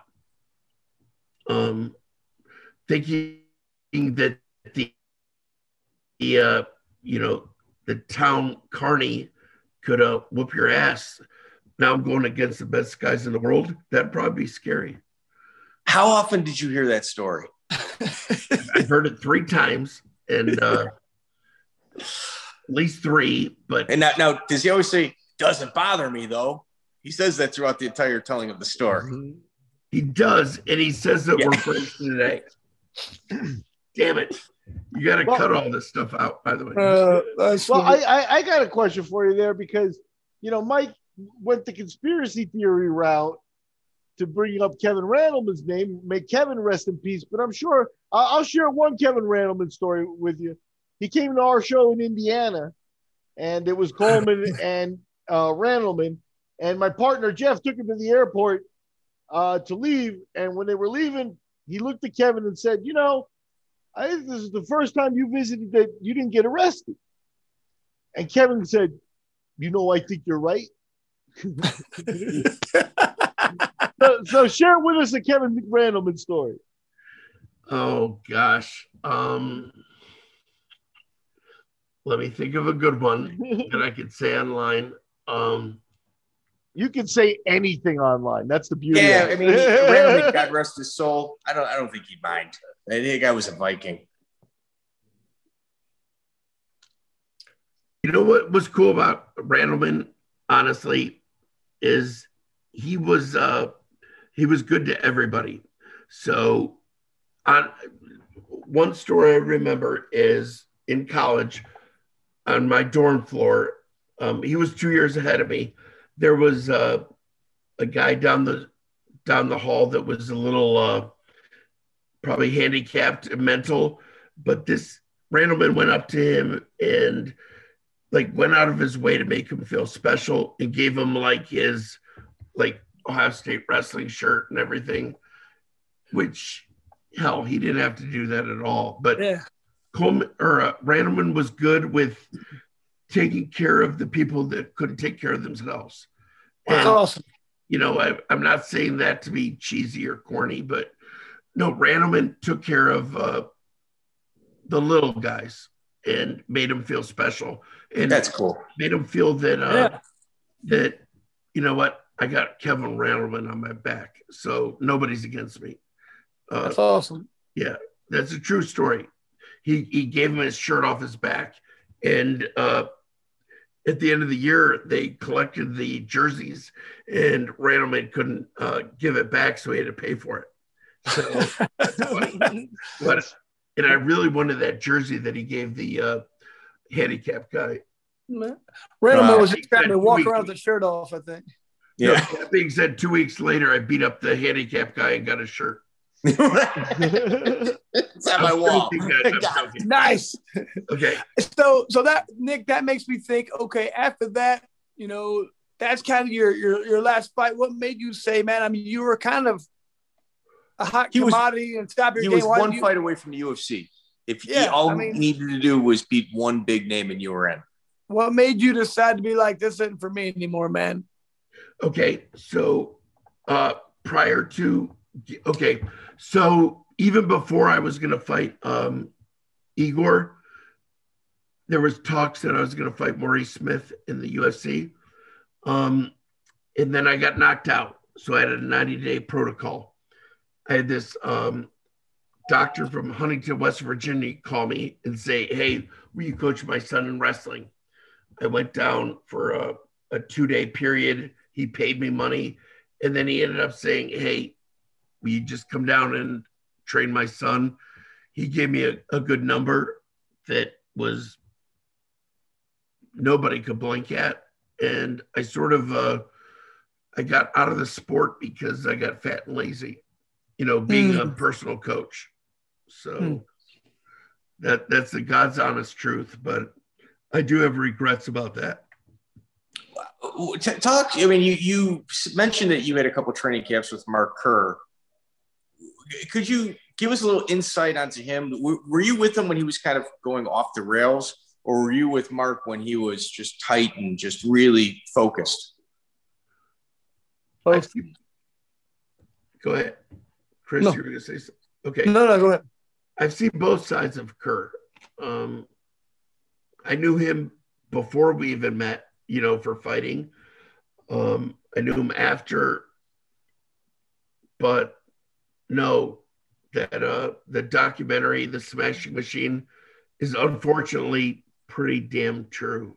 Wow. Sad story. Like, whoever did that documentary was 100% legit. And, you know, Kerr, he is a cerebral thinker.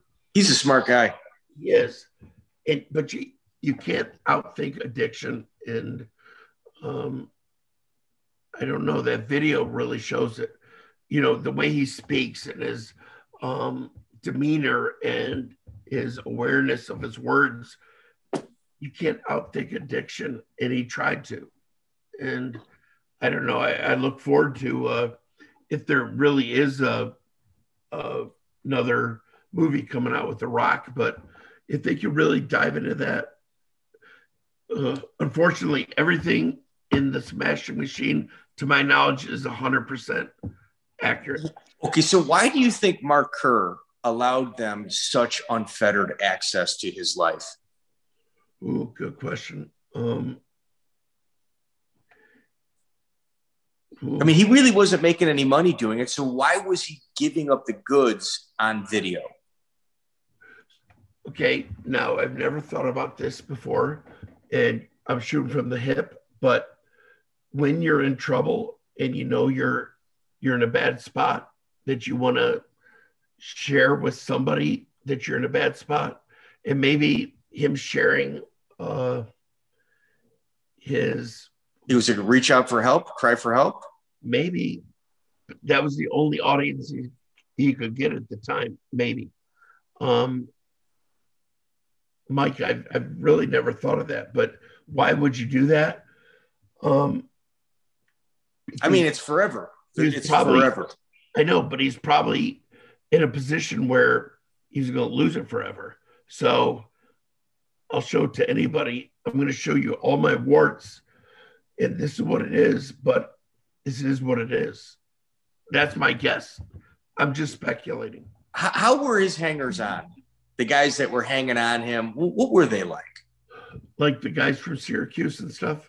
Yeah. I never really met them. I met his girl, Coleman. I never got to meet the guys from Syracuse. Yeah, he surrounded himself with some real just kind of people that enabled him. I would agree. And the only reason why I think anybody would do that is because they're the last grip of the rope. And I could see that. Man, Makes sense.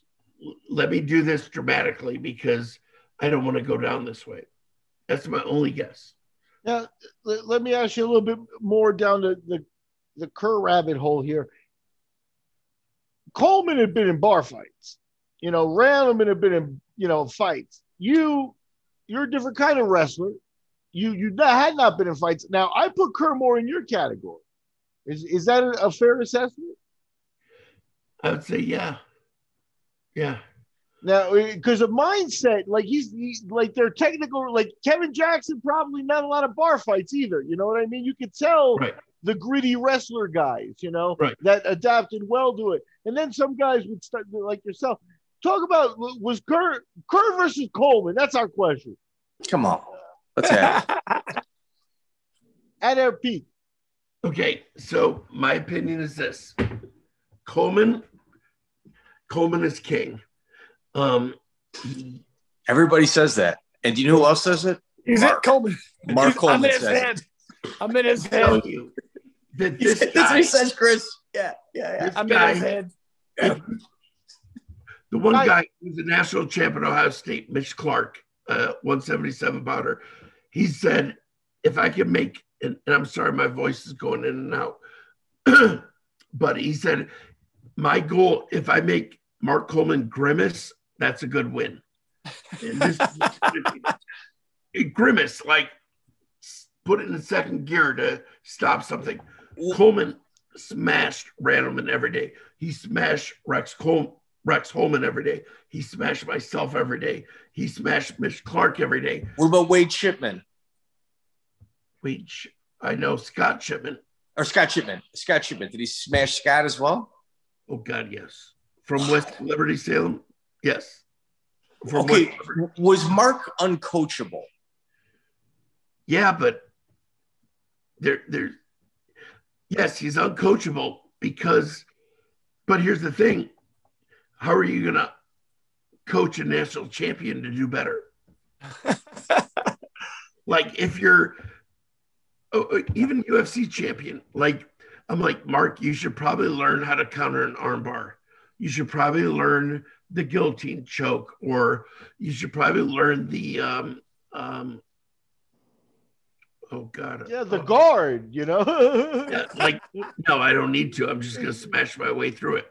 And then he does it. So who am I to tell you that you need to learn? You're winning wrong. How about in the wrestling rooms? How about in the wrestling rooms? Was he uncoachable like in college as well? I mean, obviously, there's a big age gap between the two of you. No, here was the frustrating thing is he would come into the weight room or the wrestling room. He would grab $100 bill and put it up on the wall. He's like, Nutter, you got 60 minutes. You're on the bottom. If you get away, you get that $100 bill. No way. I would go an hour and he would fuck with me and let me get away and just grab the tip of my shoe, and I'm almost kicking away and he pull me back. No, it's not funny. It's embarrassing. But gosh darn it, Chris.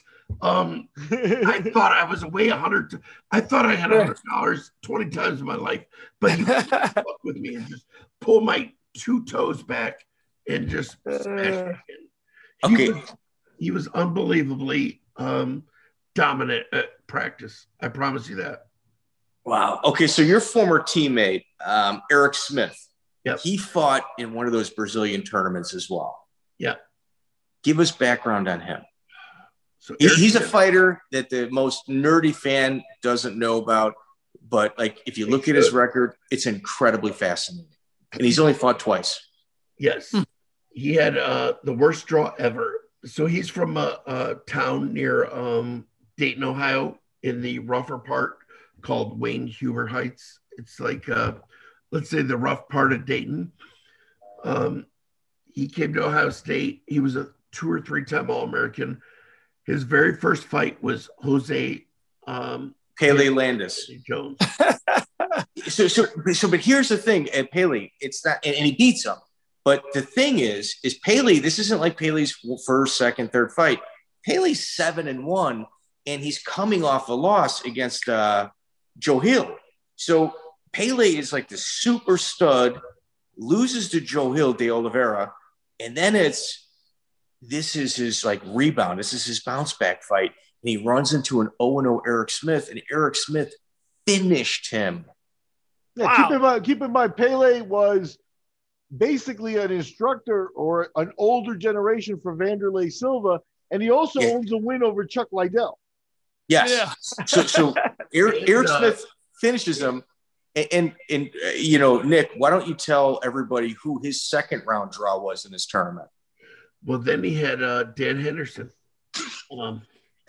and he never fights again. No, never fights again. But That sucks. If you watch the fight, he throws a left hand and rocks Henderson.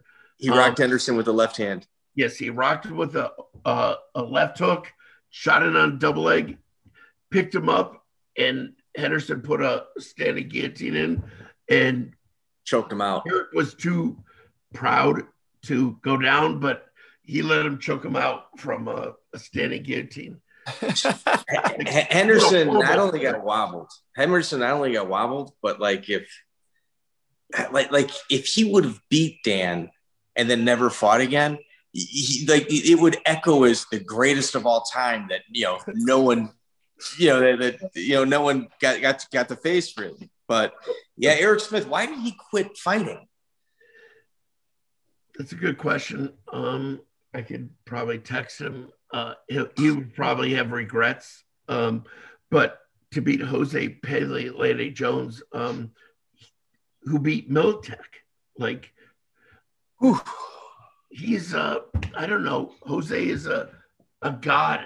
And then, honestly, rocking Henderson, I don't know why he quit. It was probably a bad move, just like me quitting was a bad move. I promise. Wow. Do you think it's mindset with a lot of you said Coleman was a guy who's elite. There were a few guys that are Coleman's peers, like for example, Royce Alger also didn't do it a lot. What did you think of that impression of a couple of the top guys? Kevin Jackson is another guy, Olympic gold medalist, that once they got into submissions and stuff like that, it became dangerous and they also stopped doing it. Did you notice that? What did that feel like? And then Coleman just keeps charging on. So I think those are two good examples you gave. Royce Alger, awesome wrestler. I think Coleman was just so big and strong and never really had. Now, obviously, Coleman was humbled by Fedor and Nogueira with an armbar, but he never really felt an armbar from a guy who is big and strong enough to put him in an armbar. Yeah. And who's the guy that it was a Japanese guy who knocked out Royce Alger with an armbar. Enson Inoue. Enson Inoue. I mean, as he was falling, he's tapping. I just think Coleman never experienced a real high-level jiu-jitsu guy that was as big and strong as him. So he just took for granted that these arm bars and stuff like really work. But until you meet Nogueira or Fedor, somebody like that, yes, Coleman will tell you now that shit works. But if you're 135 pounds trying to do it, Coleman's just going to do a curl and get that shit out of here. But, it does matter. That shit works. That's my 2 cents on it. I could be wrong. No, I promise you that's probably what he was thinking. In the case of Alger, do you really think at that point with, a little bit of wrestling arrogance and ignorance, did he go into that fight never seeing an armbar? Yes. Yeah. It was wrestling arrogance, because Coleman spoiled him. If you watched Coleman's fights earlier, okay, I take him down, I put him in the ground, I drag him to the cage, I punch him, I headbutt him, and it's over. Fight's over. You collect your check and you go home. Yeah. Yes. Get your hand raised, get your money, and you leave. Yes, it's wrestling arrogance, but nobody saw the armbar coming. And ask Kevin Jackson, ask Alan Freed. But Frank Shamrock locked up that armbar. Ask all the wrestlers who got submitted by an armbar. Shit's real. Yeah, Bolander got Jackson too. Yeah. Jerry Bolander. That was a fantastic fight. And with Frank, it was a submission grappling match. Do you remember Alan Freed? Because I think Alan Freed with Sato. Yeah, Ruben Sato. He caught a flying armbar in 6 seconds. Yes. Miguel's favorite fighter. Either. Sato in the interview afterwards, I heard it go pop, pop, pop, pop. Yes. Alan Freed is one of the best wrestlers ever. But yes, ignorance to jiu-jitsu is a horrible thing, obviously. It's real and it hurts. Yeah, it's a quick way just to get your show money. That's for sure. Yeah. I would tap out way before then. You're from Ohio, right? Yes, sir. Now, do you know Ryan Stout? Ryan Stout. From where? He was from Ohio. He's about 185 pounder that at times dabbled with Hammer House and did some submission fighting. Did he wrestle at Michigan? I think he wrestled. Yeah, in Upper Arlington, near Columbus. I'm not. You're gonna catch me not knowing much because he used to come to Indiana to our show. But what I was trying to get to is that there were some guys that didn't make the Hammer House that got cut, and Ryan is one of those guys. I remember Randleman telling me that guy's a pussy. Anybody else that didn't make it at Hammer House? You remember any stories from the Hammer House people getting sweated out? It's a good question. Not really. You guys painted a picture today that I'd never really saw before, but Coleman throws whoever's willing to have the balls and go into a situation. He'll throw him in that situation. So, well, the word normal. Okay, my normal is much different than Miguel Urate's living in Costa Rica's normal, from a kid on the south side of Chicago that's 14 years old that's got to survive normal. Everybody's normal is different. Yeah. And then you look at Mark Coleman, what his normal was. And his normal was, tomorrow you're flying to Israel. You're getting a 8-man tournament with Igor Buchanan. I'm not going, but you are. And you're like, well, what, huh? He's got a way to convince people to do things that they would normally never do. And I think Eric Smith maybe fell into that category as well.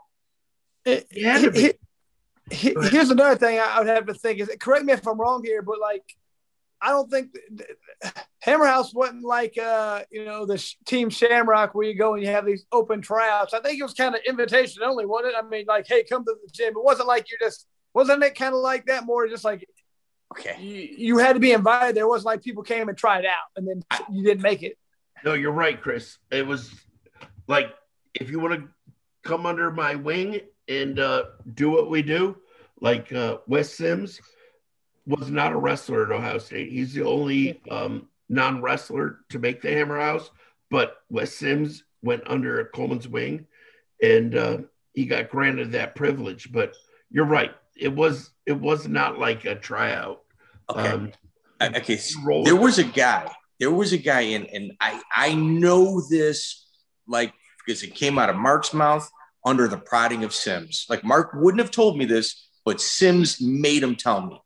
Essentially, Hammer House used to be brick and mortar. Okay, there used to be an actual Hammer House gym. And whoever the money financer was, I guess he was some sort of church guy or whatever, and he would teach jiu-jitsu class. Well, one day the FBI shows up over at Hammer House Gym, and they start asking Mark specifically what he was doing there, what his job details was, what. And Mark's like, well, he teaches my kid program and or keeps it, blah, blah, blah, kind of keeps the lights on. And essentially what they told him was, this guy's in a witness protection program, and they alluded it was because of some sort of trafficking issues involving minors. And they freaked out, and they never saw this guy again. And Mark goes, fuck this. We're just going to go work out over at Ohio State. I'm done with this shit. Now, wow. Am I right or am I wrong? What year is this? Oh, fuck, dude. I'd have to call Sims. I'd have to call Wes. Now, this may have been after you. This may have been right after you, because you're before Wes. Because you and Wes were never in the same room with each other. Now, what I'm going to say about this is, I don't know if you've watched, there was this crazy doctor at Ohio State, Dr. Richard Strauss, who, if you went in for a cauliflower ear and get it drained, or you got a broken finger, he's going to check your genitals. I don't know if that story ties into that, like, let's get out of here and let's start our own place. But I'm not familiar with your story. I think there were some echoings of that in Mark's head, and he just said, forget this. We're not doing brick and mortar. It's invite only. We're working out at Ohio State or this other gym, and that's it. Okay. I'm gonna, when Chris and I sit down with Mark, I wonder how much Richard Strauss played into, his thinking in regards to that. Well, I'd like to be on that conversation. He was an odd feller. I promise you that. Yeah. So I like that stuff. I to be honest with you, like, it's a shame that everybody went through it. Like, it's disgusting. And it's like, shame on the people that allowed that. But, and I think the people that are involved that actually talk about it, the amount of strength it takes to talk about that publicly, like, it should be talked about more. And there should be no shame for the victims to speak up about it. No, Mike, but it's not an easy topic. No, it's not. And here's the problem is, so many people say you guys are gay and, like, you guys are pussies. Why don't you punch them in the face? It's such a weird thing because, I don't know, my mom was a teacher. My dad was a teacher. My mom quit teaching. I didn't have money. And the guy's like, even if I had a cauliflower ear, it's like, Nick, your groin has lymph nodes. I need to check it. And then he'd make me feel guilty for questioning him. So there's a lot more to it than that. Yeah. I mean, he was using his manipulation with his medical degree and stuff like that, for sure. Yeah, all right. Now, beyond all that, and I'm not discrediting it. Like, it's like, I'm glad it came to the forefront. Jim Jordan, how was he as a coach? Jim Jordan, as a coach, was tough as hell. Nobody ever took him down. Coleman would even tell you that. Go ahead. Wow, no, that's impressive. Wow, Coleman. Yeah. No, Coleman would say the toughest guy he ever wrestled, even above Randleman, myself, and Rex Holman, was Jim Jordan, because Jim Jordan did turn him in like laces. Jim Jordan is the toughest guy that probably Coleman would admit to wrestling at Ohio State. Really? How? Because, like, when you see him on the committees, he's like, tough as fuck. Dude, you're not getting anything by him. Whether you like him or you don't like him, you better be scared if you're hiding something and this guy's got you under questioning, because that guy is no joke. I can only imagine, like, if he took that type of, like, intent and attitude and meticulousness in regards to wrestling, I can't imagine what kind of a wrestler he was. He must have been amazing. Well, he beat John Smith, who was incredible. Yeah, he beat John Smith in the NCAA finals. Here's my thing about Jim Jordan is he's a goody two-shoot. Never heard the guy cuss. But if he's really content that he believes Dr. Strauss didn't do anything. He's going to go on the stand eventually here shortly and put his hand on the Bible. And I'd like to see him say that that stuff didn't happen. If he does, then so be it. But man, to me, everybody and their brother knew about it. Well, whether they knew about it or not, like you said, you weren't in a position to say anything. And I'm not saying, like, it's real easy to look at a situation in the past with today's goggles on. Right. Do you know what I mean? And I'm not saying, like, he's guilty, he's this, that. In fact, we started this in before you got here. We didn't even want to talk about this stuff. No, and I ask Mike that we don't talk about it. If you could edit out the Jordan stuff. I'm cool with that. I'd like to keep in like your thoughts of him as a wrestler. Okay, yeah. If you don't mind. But I'll take care of that. Yeah. Okay. But here, let's just tie it up. Here, just so Jim Jordan as an instructor, your opinions. Toughest dude, toughest 135, 145 pound guy at Ohio State ever. The only person that Mark Coleman feared for getting turned on top. His leg lace is unbelievable. His work ethic is unbelievable. Just a hammer. That's awesome. He's gonna go Nice. Okay, cool. It's gonna get me in trouble if I say more. Let's just leave it at that. That's enough. No, he is tough. And you asked Coleman, who was the guy he feared the most, was Jordan, who Coleman had 85 pounds on him. Wow. Chris, you want to take us out of here? Yeah. Man, that was just a lot of good information, a lot of good stuff. And a lot of the people who are MMA fans, especially nowadays, they don't understand the history and where things came from. And so that's what we like to do, and make sure everybody understands where this sport came from and, the direction it's headed now. Wasn't always that way. And people like you help make that happen. Thanks a lot, Nick, and thanks for giving us all this insight. I really appreciate it. So, Chris, let me ask you this real quick. Let's hear it, baby. You still fighting? No, I'm retired finally. just with this old lady. Was Yamas your last fight? Yeah. All right. God, and you're only 2 months younger than I. Yeah, I'm 46 now. Yeah. Good for you. That was a good tussle, though, huh? Man, I wish bare knuckle would have been around a little bit earlier. I retired from the UFC several years before that, and was watching a fight of Joe Riggs on Facebook, and it was him fighting over in England, bare knuckle. I was like, oh shit, I got to try this at least once. So got a hold of them and did over in England. And then they got a hold of me when they legalized it here and had me to do a couple fights. Chris, you're a wrestler though, right? Yeah, but I mean, I have a pro boxer as well, man. I mean, I started doing pro boxing. He's 13-1-1 as a pro boxer. Yeah. So I got a question though. Before I know they wrapped up and stuff, but I'd like to see Nick. You said you had some regrets.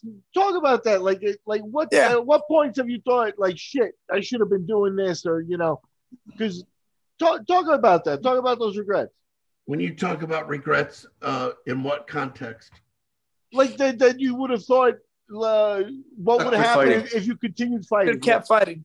Okay. Yeah. I guess, looking how things evolved with Igor and him being the finals of the Pride 2000, knowing that, in my opinion, and hopefully you find the video where he taps 2 times, knowing that I was right there, I do have regrets, but I got like an opportunity to make money that I thought was a good idea, and I took it, and I do have regret doing it. I regret not fighting again. And you got hypnotized by Mark Coleman. That's what happened. Coleman told me to keep fighting. Yeah, I'm like, I don't want to be dumb like you. I'm going to, no, It sucks. Yes, I have regrets. But you don't have any memory issues. Your body's not falling apart from fighting, maybe wrestling, but not fighting. So it's just you took a different path. Now you did it. Fantastic life experience. My wife would disagree. She thinks I've had too many concussions. I do forget a lot of things, honestly. So do I, though. That's your age, I think. But on top of that, but you did watch. You did. I mean, Mark got hip replacement, and if you didn't get both done, I know he needs both, right? I mean, he got them done 3 times. Yeah, he bent him by going to the Ultimate Fighter and training again. Yeah. So good. All right. Want to try taking us out one more time, Chris? No problem. Hey, once again, that was great stuff. Really appreciate all you've done for the sport. Like I said, we like to go back and find out where the sport comes from. And this is it, baby. This is the real deal right here. This is the sport in its infancy. So if we hadn't done this thing, you hadn't done it before me, hell, we wouldn't be where we're at now. So thank you for all you've done. And hopefully people get to learn and understand where the sport really comes from. Thank you. Good. Thanks, Nick. Thanks, bub.